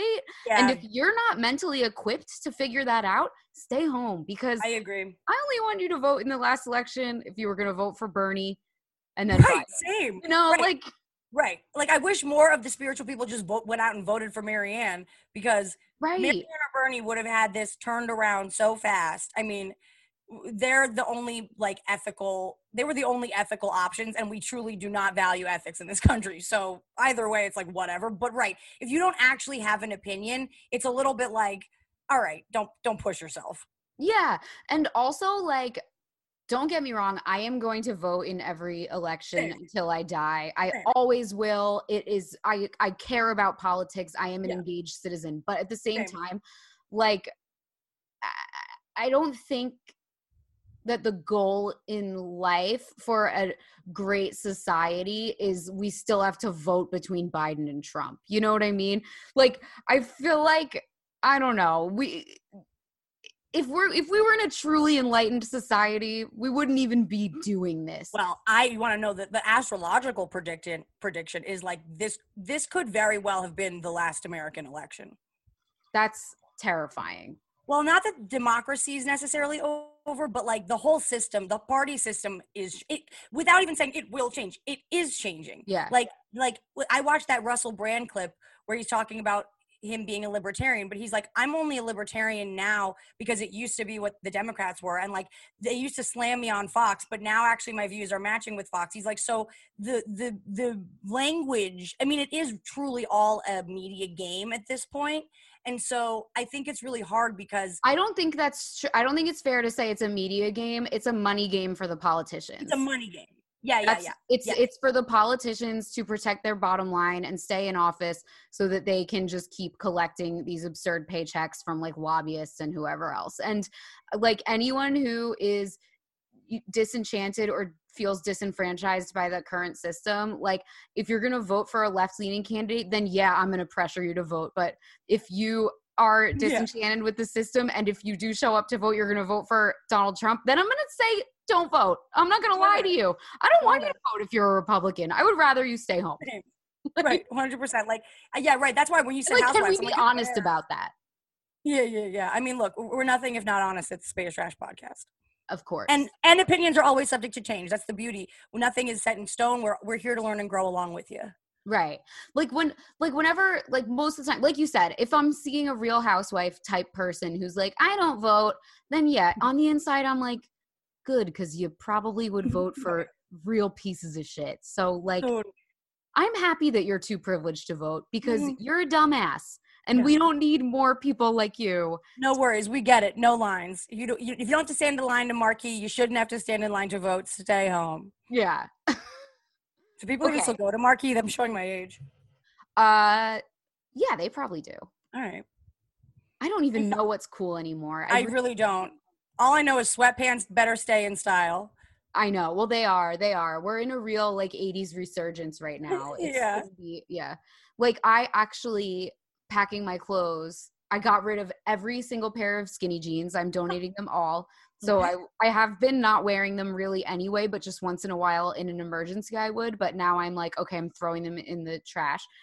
And I actually got rid of some leggings because I feel like leggings aren't even okay anymore. But you know what's funny is that bike shorts are. I have a problem with bike shorts though, because hypothetically they hold you in where it counts. But every time I try on bike shorts, it just looks like it's suffocating the sausage link that is my leg, and I can't. Okay, well, what brand are they? Well, I guess I could go more high end. It's sort of an array of brands, but that's the thing. Spanx or Skims would actually handle that moment of like biker short ending and then sausage knee just puffing out. You need the Victoria's Secret ones. Oh. I got 2 pairs of Victoria's Secret ones on a whim. They cinch your waist in like crazy, and then they get a little more forgiving by the time they get to the thigh. Okay, so, I literally just got paid. I am mark my words, after this pod between my clients, I am going to Victoria's Secret because I need that right now for my sanity. They're really, really fucking good. I wear it all the time around fucking Shoreditch. I'm walking around in a crop top and bike shorts and no one else is. This is why everyone knows that I'm not British the minute they see me. Yeah. Well, but this is also why everyone needs to listen to the Space Trash podcast, because whether it's face shaving or where to get your bike shorts, Molly really does have the skinny, not the skinny jeans, on the most up beauty trends of the moment, and I am so grateful. Oh my God, thank you. Okay, and then you wanted to say about the Weiners. Okay. But here's the thing. So I'm having a slight problem because I can't find Zach Weiners. Okay, so we were talking about how funny it is that we have another political wiener sex scandal. But this time it was like actually pretty pro-sex, where it's like I had never heard of him before. And after I saw that this picture was leaked, and it's New York specific. It's New York specific, and I actually liked him more. I said, yeah, cool. We need politicians that are actually sexually expressed. I love this. I love a guy I thought it was great. And then his response was so perfect. And so in my mind, I was like, ooh, I want to discover both of these wieners, wiener versus wiener, taking back the name. You don't want to discover Anthony Weiner, though. We've already discovered too much of him. Well, he's selling it for an NFT now, okay? Yeah. But so if people don't remember, Anthony Weiner was the congressman who was the congressman, and he was like the promising of his time. Like he was like the new politician to watch for 10 years. Until he started sexting and it was getting leaked, and it was to 15-year-old girls with his babies in the pictures. Which we talked about last week with Huma. So he was exposed as a creep, and his sex scandal. This is the same thing I was just saying about how the difference between stigma and harm. So Anthony Weiner was causing harm. He was sort of grooming teenagers and weirdly hurting his family and hurting his long-term, both of their political careers. Yeah, and incorporating his child into it. Now this new guy, what is this new guy's first name? Zach Weiner. He gets caught in a photo with a dominatrix in a dungeon. He's got nipple clamps, if I remember correctly. He's having a great time. He's having a great time. And this is the thing. This is the best possible sex scandal because it is all consensual. And it is not hurting really empowering. It's really normal to play with I think it's a very confident move to play with your nature. This is the thing. It's sort of a flex because it's it's a stereotype now to think that men in power want to be dominated. So for him to be seeing a dominatrix means that he feels so powerful in his everyday life that he needs to be brought down a notch. So yeah, I think it's actually extremely healthy. And his response was so classy and cool. And this is really not what's important to me, but I'm not ashamed to say that I'm not afraid to go have some fun in a safe, consensual way. I think he took it back for the wieners. We now are going to associate Weiner maybe hopefully with a positive sex scandal. But you said something that blew my fucking mind just now, which I was like, yo, even without his birthday yet, would love to just say it publicly. As the PR genius that you are, Molly just said to me, we were just chatting after, she said, I think it was on purpose. I think he put it out there because actually before this, and it was right before the elections, we didn't even know who he was. Right. And now we're what a cool guy, sex positive, wow. And also there's always this ongoing narrative of New York that's oh, we got to get back to the old gritty New York and blah, blah, blah. And yeah, of course there's some truth to that the city's been gentrified too much, but also people who say it mostly didn't live in New York when it was the quote unquote old New York, but S&M clubs throughout Times Square, that's the quote unquote old New York. So I hope it was on purpose because that's genius PR. Yeah, I hope I like it being on purpose. That made me like it so much more. I represent. Also, isn't it revenge porn, which is illegal? Right. It would be a crime if it wasn't on purpose. Mm-hmm.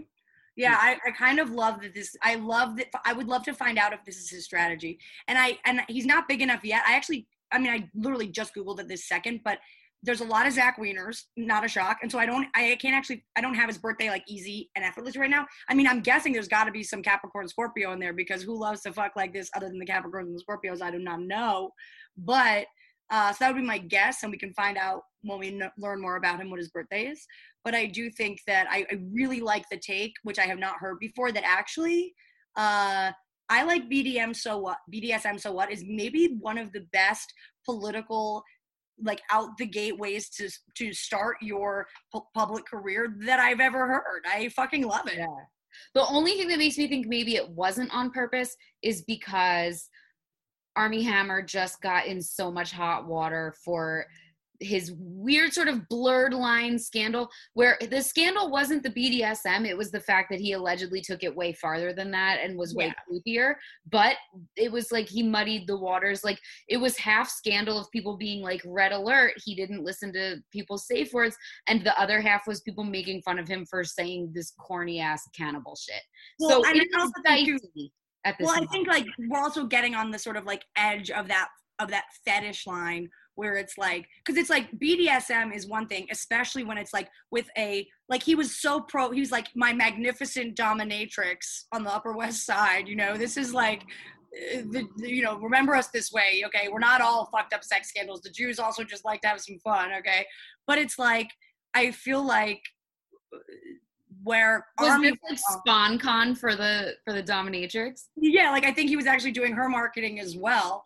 And now everyone's going to be like, actually, me too. I have a dominator. Cool. Because like, actually, you know, that actually is a real thing, and it is a real profession. And it's actually like, I have a client who's a dominatrix. Like this is work, and it's fucking dope. Right. And like the issue with Armie Hammer, I think, is that he wasn't having these BDSM relationships with women who, like when you agree to just like have sex with Armie Hammer, especially when he's married, you don't necessarily expect that it's going to be something that is BDSM in nature necessarily. Like usually, even like I'm not a professional dom or a professional sub, but if I'm in a relationship that is intimate, we can agree upon and we can like play with all different roles. Sure. You know, yeah. I think the issue with Archie is like, he just looks like this golden boy that you're going to get to have like a little affair with, like while he's away from his wife. Armie, not Archie. What'd you say? Armie, not Archie. Oh yeah, Armie. But Armie Hammer. I think he was first hitting people with the BDSM as like a surprise. I'm a kinky guy, and they're like, okay, I can go with this. Yeah, he thought it was cool and badass. He was like trying to be Johnny Depp. Like it was very embarrassing. Right. But then I think it got weird when, like, I do think that, I mean, I am pretty into kinky shit. But as far as I have done in my own like BDSM work or discovery or, you know, like research or learning, training, nowhere in it do they discuss cannibalism. So it's like, you know, yes, there is nothing in sexuality that is not normal unless it is actually hurting someone else, which is where we cross the line with pedophilia. And I think I think it's safe to say that cannibalism is hurtful to the person that you're eating alive. So I think that's where he got weird, where it was like, it wasn't just like he wanted to tie me up and fuck me hard. It was like, he told me that he was going to eat my rib. He told me that he was going to bite my arm off. And it's like, well, what? Well, that to me is just like the desperate attempt of an old money white guy to seem edgy. He's like, you know, he's like, I can't say the N-word. I can't start a rap career. Right. I can't like pretend that I grew up poor. I can't pretend I went to a public university. I guess I can say I want to eat your arm. Maybe that'll work. Like, right, he's like, I'm not the Winklevoss twins you think I am. Right. Like that, I think it was just a desperate edgelord shit. Edgelord attempt. But you don't think he was actually like cooking up someone's liver and serving it with a nice Chianti? Fava beans and a nice Chianti. He's not like Hannibal. Yeah, no. But also with Weiner, the other thing I just realized is when you said fetish, there was that huge debate over whether like fetish stuff had any place at Pride. So this was also an attempt to get the gay vote, which obviously is a pretty big, you know, amount of the vote in New York. So he was probably saying, oh, look, I'm okay with fetish. I'm okay with like lots of other different sort of alternative lifestyles, as they used to call it in the 90s and 2000s. So I think it really could have just been PR. And, you know, I just want to say, so through my research, as I've been clicking and listening, Zach Weiner, the pro BDSM Weiner, who's doing it ethically without any kids in the pic or a wife at home. He's also a screenwriter and actor now, just running for city council. And they say specifically his exact date of birth, he's born in 1994, but his exact date of birth is 1994. He's a little baby, but his exact date of birth is kept under wraps, which to me means that that's a sign that this picture was leaked. And if he knows enough to hide his sign, because that, like, I actually think that he is for Scorpio for sure. I was gonna say that. I was just 100% Scorpio, and at least somewhere, major in his chart. And he is I actually stand this man hardcore because anybody that's blocking their birth info believes in astrology. Yeah. Because if you didn't believe there was anything to glean from that information, then there wouldn't be anything to hide. If you're if you're a public figure that's blocking your birthday, it means you're a mystical person that just doesn't, maybe either you have the right astrologer or you're a Scorpio who would never because they know. Or he's way older or way younger than he says. Now that's something to think about, LOL. My question, if you're a screenwriter and director, why would you ever run for city council? I don't know. Maybe because you're not that good of we had never heard of him before he was fucking in a BDSM dungeon with the title city council candidate. So I feel like he was maybe just, as a screenwriting student, you get it. We were both film students. It's like you realize pretty fast that you could write all the screenplays, and even if they're bought, they may never be made. I think this man wanted a little more power. Yeah. And again, if he is a Scorpio, he wants power. Yeah. Wow. That's so funny. It's also funny because being part of the city council is the most thankless job in the world. Like, right. It's terrible. But maybe it may be slightly more thankful than a not acknowledged screenwriter. So screenwriting is also pretty fucking thankless, especially if you're a no name whose script is then just going to get bought and then revised and then you're not even going to get credit for it. It's I don't know. As a screenwriting major, I'll tell you that I dropped that as my number one goal. Even if I end up there, it's going to be because I'm famous and I can write my own shit. That path is maybe the one path that's less thankless than being a politician. At least politicians, you got your name on shit. For sure. Right. Okay, let's get this one last. We have 4 minutes.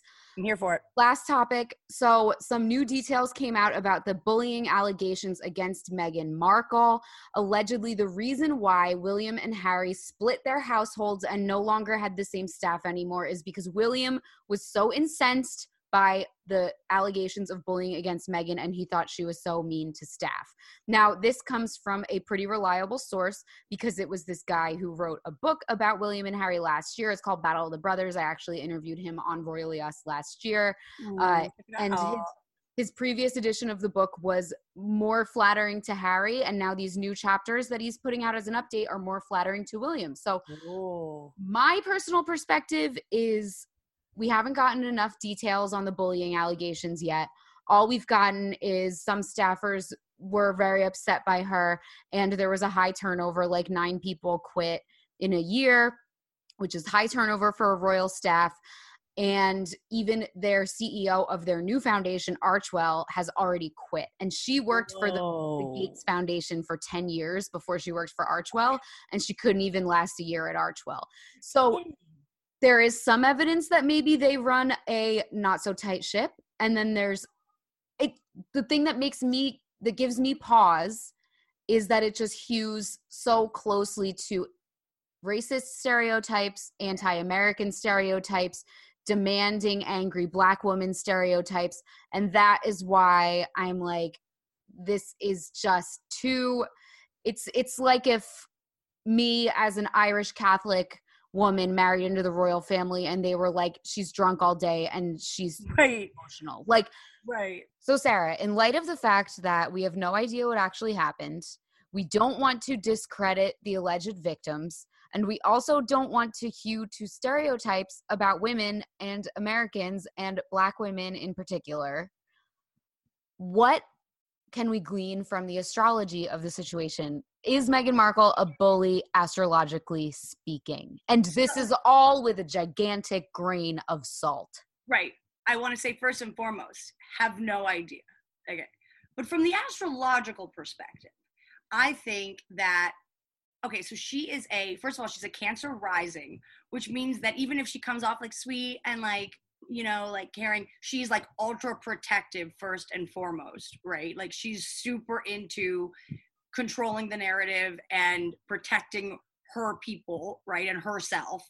Then she has North Node, Mercury, and the Sun. Okay, she really is, she always has been about controlling the narrative. And it's so funny because, this is why I've started to be perplexed by her and Harry, because in the beginning of her joining the royal family, she was so furious at her dad for talking to the press about their relationship.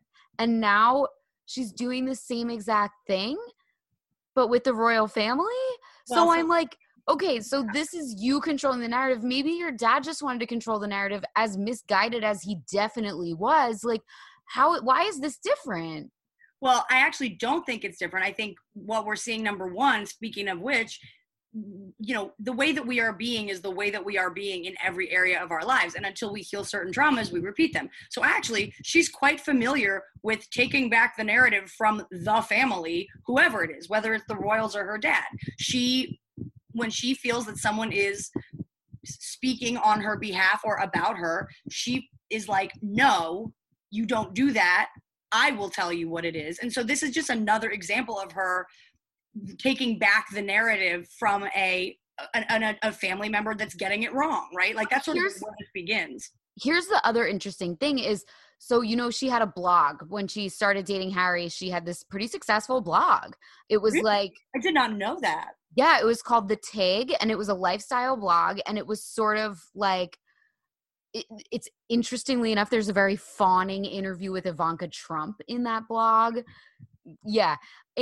But in the blog, she talks a lot about how amazing her dad was and how amazing her parents were, and how they divorced when she was very young. It was like before she was 2 or 3 years old, they divorced, and she always spoke and wrote so highly about their co-parenting skills and how her dad like spoiled the shit out of her.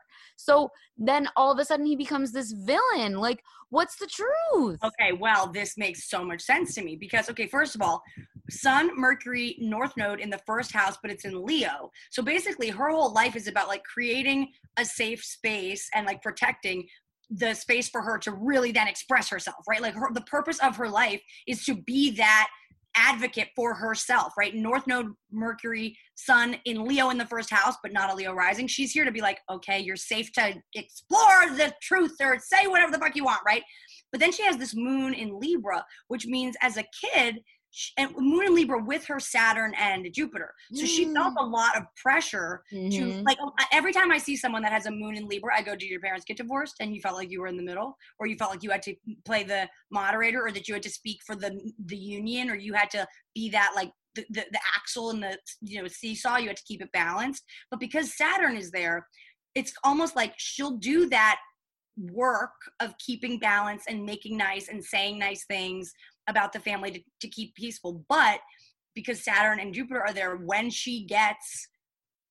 you actually push her, or she gets to a place where she feels that the scales are unbalanced and she's been like attacked, or there's been actual wrongdoing, she goes the other way with it and then becomes the balance for that. So if and when she's talking about her family, the tendency of a younger Meghan would be to go, and here's why they both did a great job, and here was the co-parenting. Who knows if that's even true, or her moon is wanting to make it look like all good, and that's part of her role in the family. I think it's a little bit of revisionist history, because throughout her high school years, and I think a lot of her teen years, she didn't even live with her mom. She lived with her dad, which is very unusual. Well, and I think that for a while she probably felt that it was her responsibility to sort of be the spokesperson for this relationship.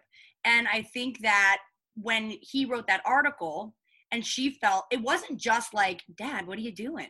It's like, Dad, I have been pro-dad in the media all this time.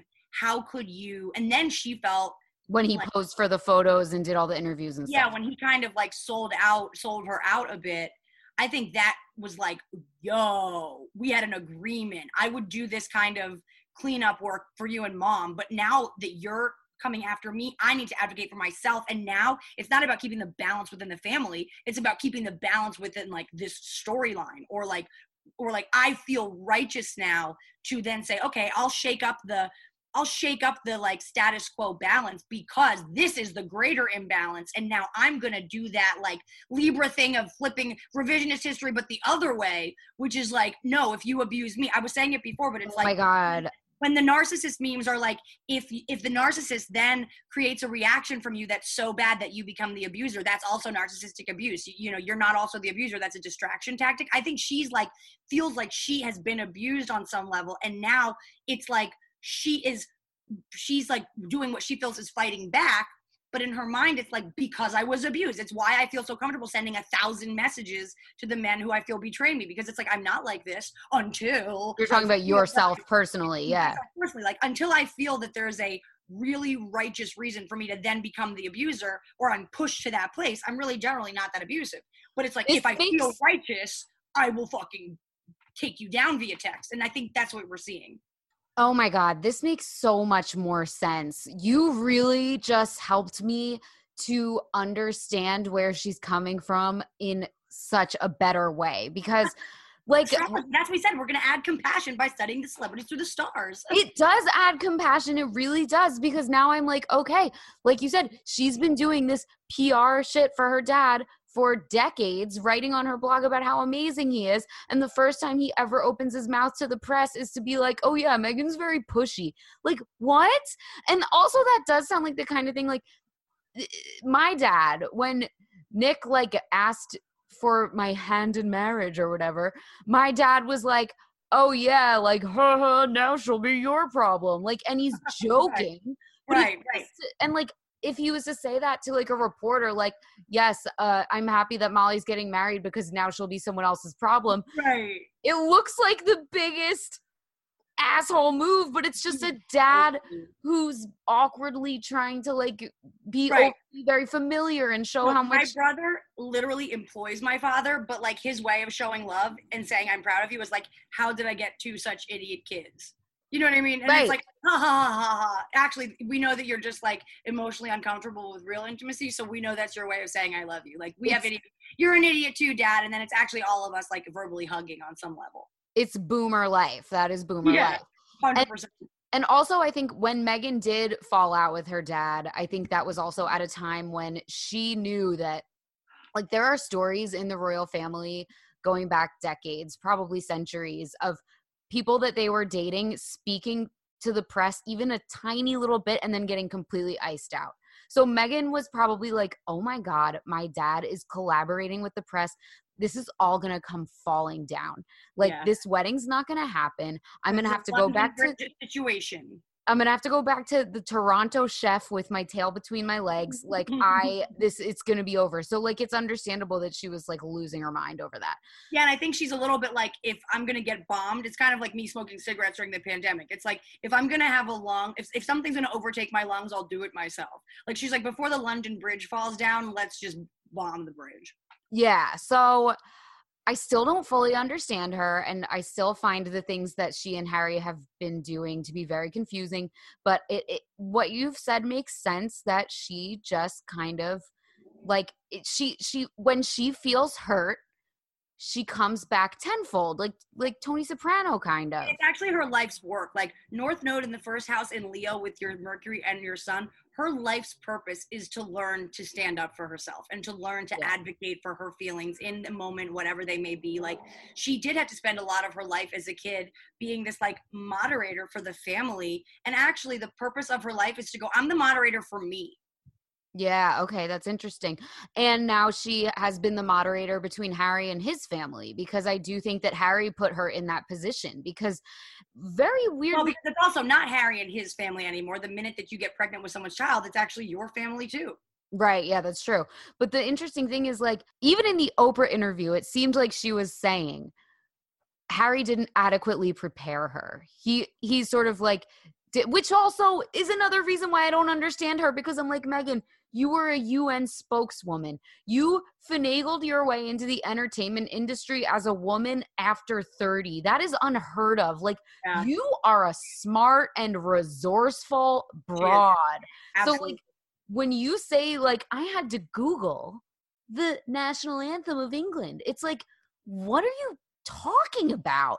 That's what I don't get about her. She was like low key, like fighting the system secretly from, like, also like somebody like Harry could have also said, hey, Meghan, wear a hat. The Queen's gonna wear a green hat. You need to wear a hat. Like, even the curtsy thing where she was like, no one even told me I had to curtsy before I got there. It's like, Meg, we all kind of know about that. Right. So, she's sort of like, it's almost like now she's playing dumb so that she can actually share her real feelings about the system. She's retconning. She's retconning this situation. She is. And the other thing is, like, she does come across as very actressy, and like she's always got this perfect placid smile on her face. And even when you look back to before she was dating Harry, that was not the way she was. You can see in photos her carriage changed, her posture changed, her facial expressions. Like, this is like the part of her life. Yeah. This so is like the role that she's meant to play in her mind. And it's sort of, it harkens back to her childhood, what you're saying, going between the parents. It's like playing this role of the perfect child who is not affected by her parents' divorce. No, I promise they are the best co-parents in the world. They are so nice to me. They are both the best. Like, sorry, that doesn't exist. The best married parents in the world don't exist, and the best divorced parents in the world don't exist. It's not real. So, yeah, I think that's why she was so upset, and that began this like total flip of her personality, because she's like, okay, if I'm not even gonna get the benefit of doing all this PR on behalf of my family, fuck everyone. And it actually drove her into ultimately what is her life purpose, which is to only advocate for like her fucking self. And that really is where the Libra moon now is going to manipulate the information or spin it, because it still is in an effort to achieve balance. But now it's not about between my parents and like, this is just my role in life. Now it's like, no, this is not balanced, and I'm going to out it.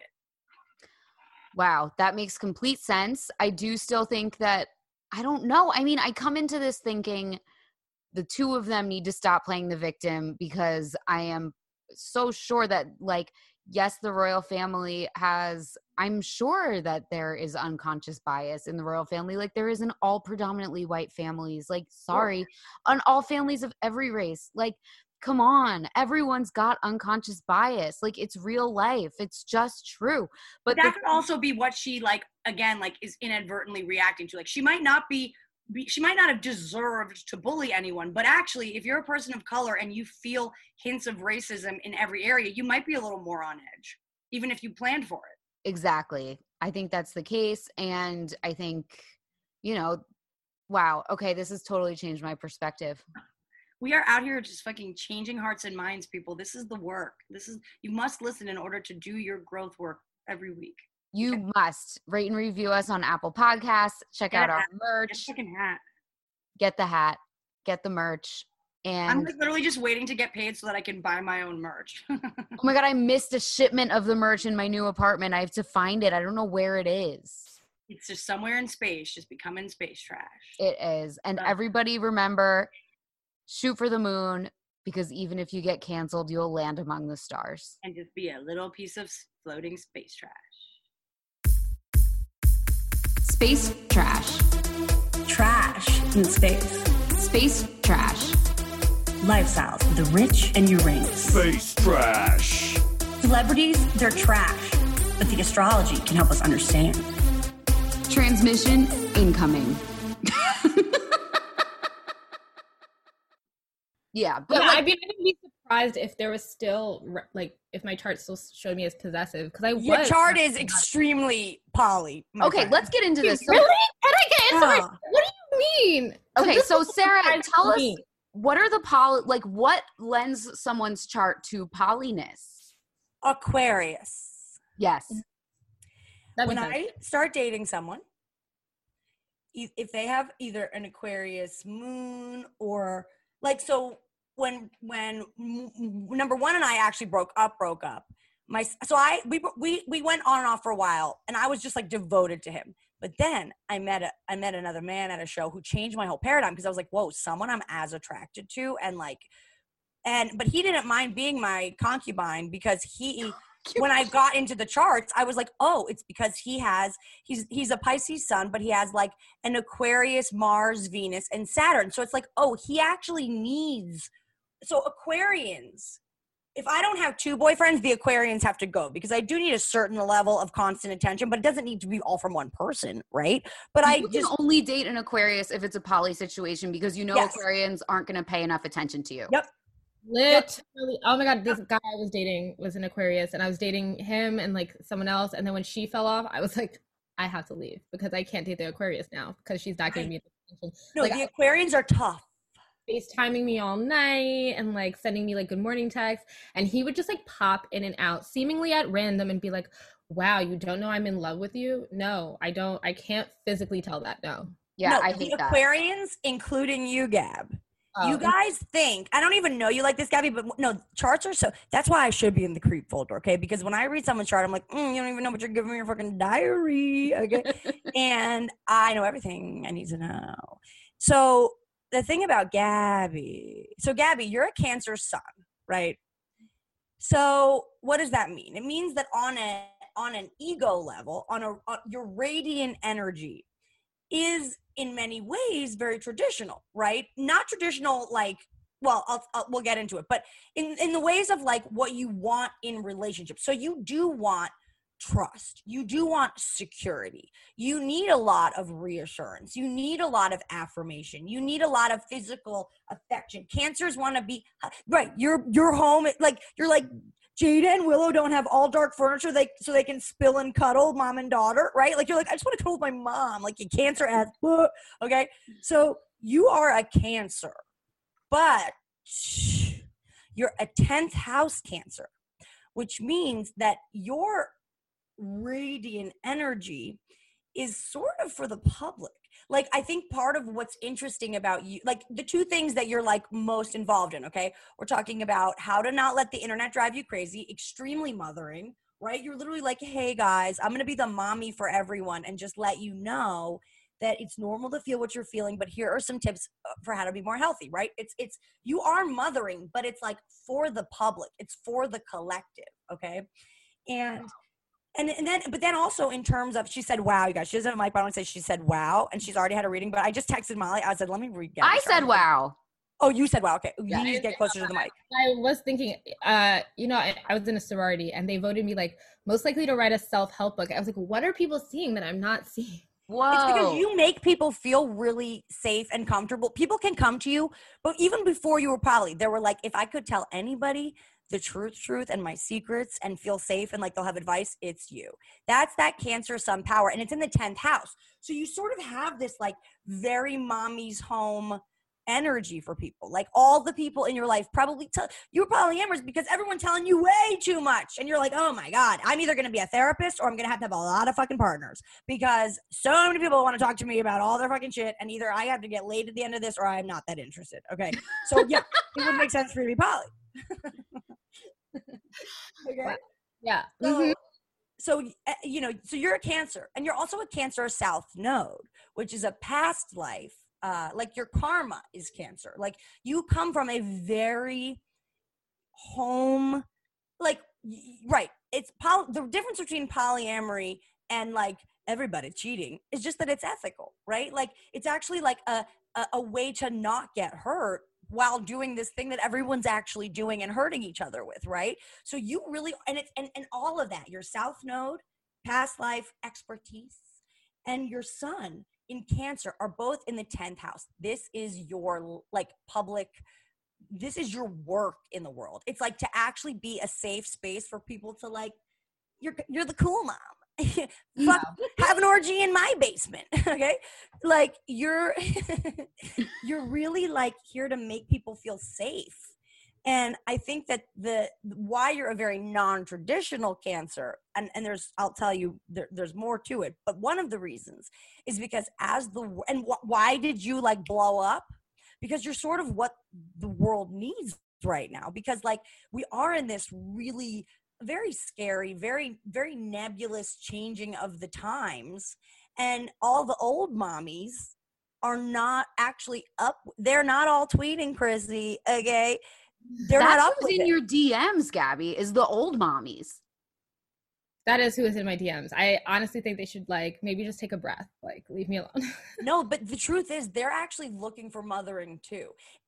DMs, when people are messaging you like we pity you, everything we do every conversation we have, unless we do, and I'll journal it I'll send it to everyone. I can post it as a clearing exercise. We should all be doing clearing exercises before every conversation we have on mic or professionally, because you never told me that. I haven't been doing them. I have so many homeworks. I have so many homework for you. I have so much homework for you, because it's like, unless you're really getting conscious of your own stuff, you're projecting it. You're saying it to people, right? So when those people are DMing you like, wow, I pity you. You don't have a committed man. You don't have a committed man, sugar. Like you feel bad. So you want me to feel bad, but we don't DM people pitying them, because we don't pity ourselves. I pity the fool. I think that's already merch. Okay. But it's like, you know, you're here to be kind of like a nouveau mommy, which is to say, hey, I mean, it's not a coincidence too that like you were on if there was ever a Red Table Talk is like the banner cancer show of our time, okay? There has never been a more cancer-centric show ever, okay? Because it's like grandma, mom, and daughter talking about really modern issues, and they don't always all agree, right? Like not everyone can be Grandma Norwood, like, you know, because like, even that polyamory one, she was like so cute, just being like, I don't get it. Yeah. Like, I don't get it. And it's like, okay, but let's reframe, Grandma. If instead of cheating or being cheated on, it was actually okay, you might have gotten it. Yeah. You know, I think there's like a level of pain that's baked into some of the experiences that as humans we're programmed to then like execute. Like, you do this, you do that, you get married, you have children, and it's going to hurt, and it's going to be hard, and the men are going to cheat. And it's like, okay, so all of these things can be true. People can cheat and still be in love, cheat being a old word, right?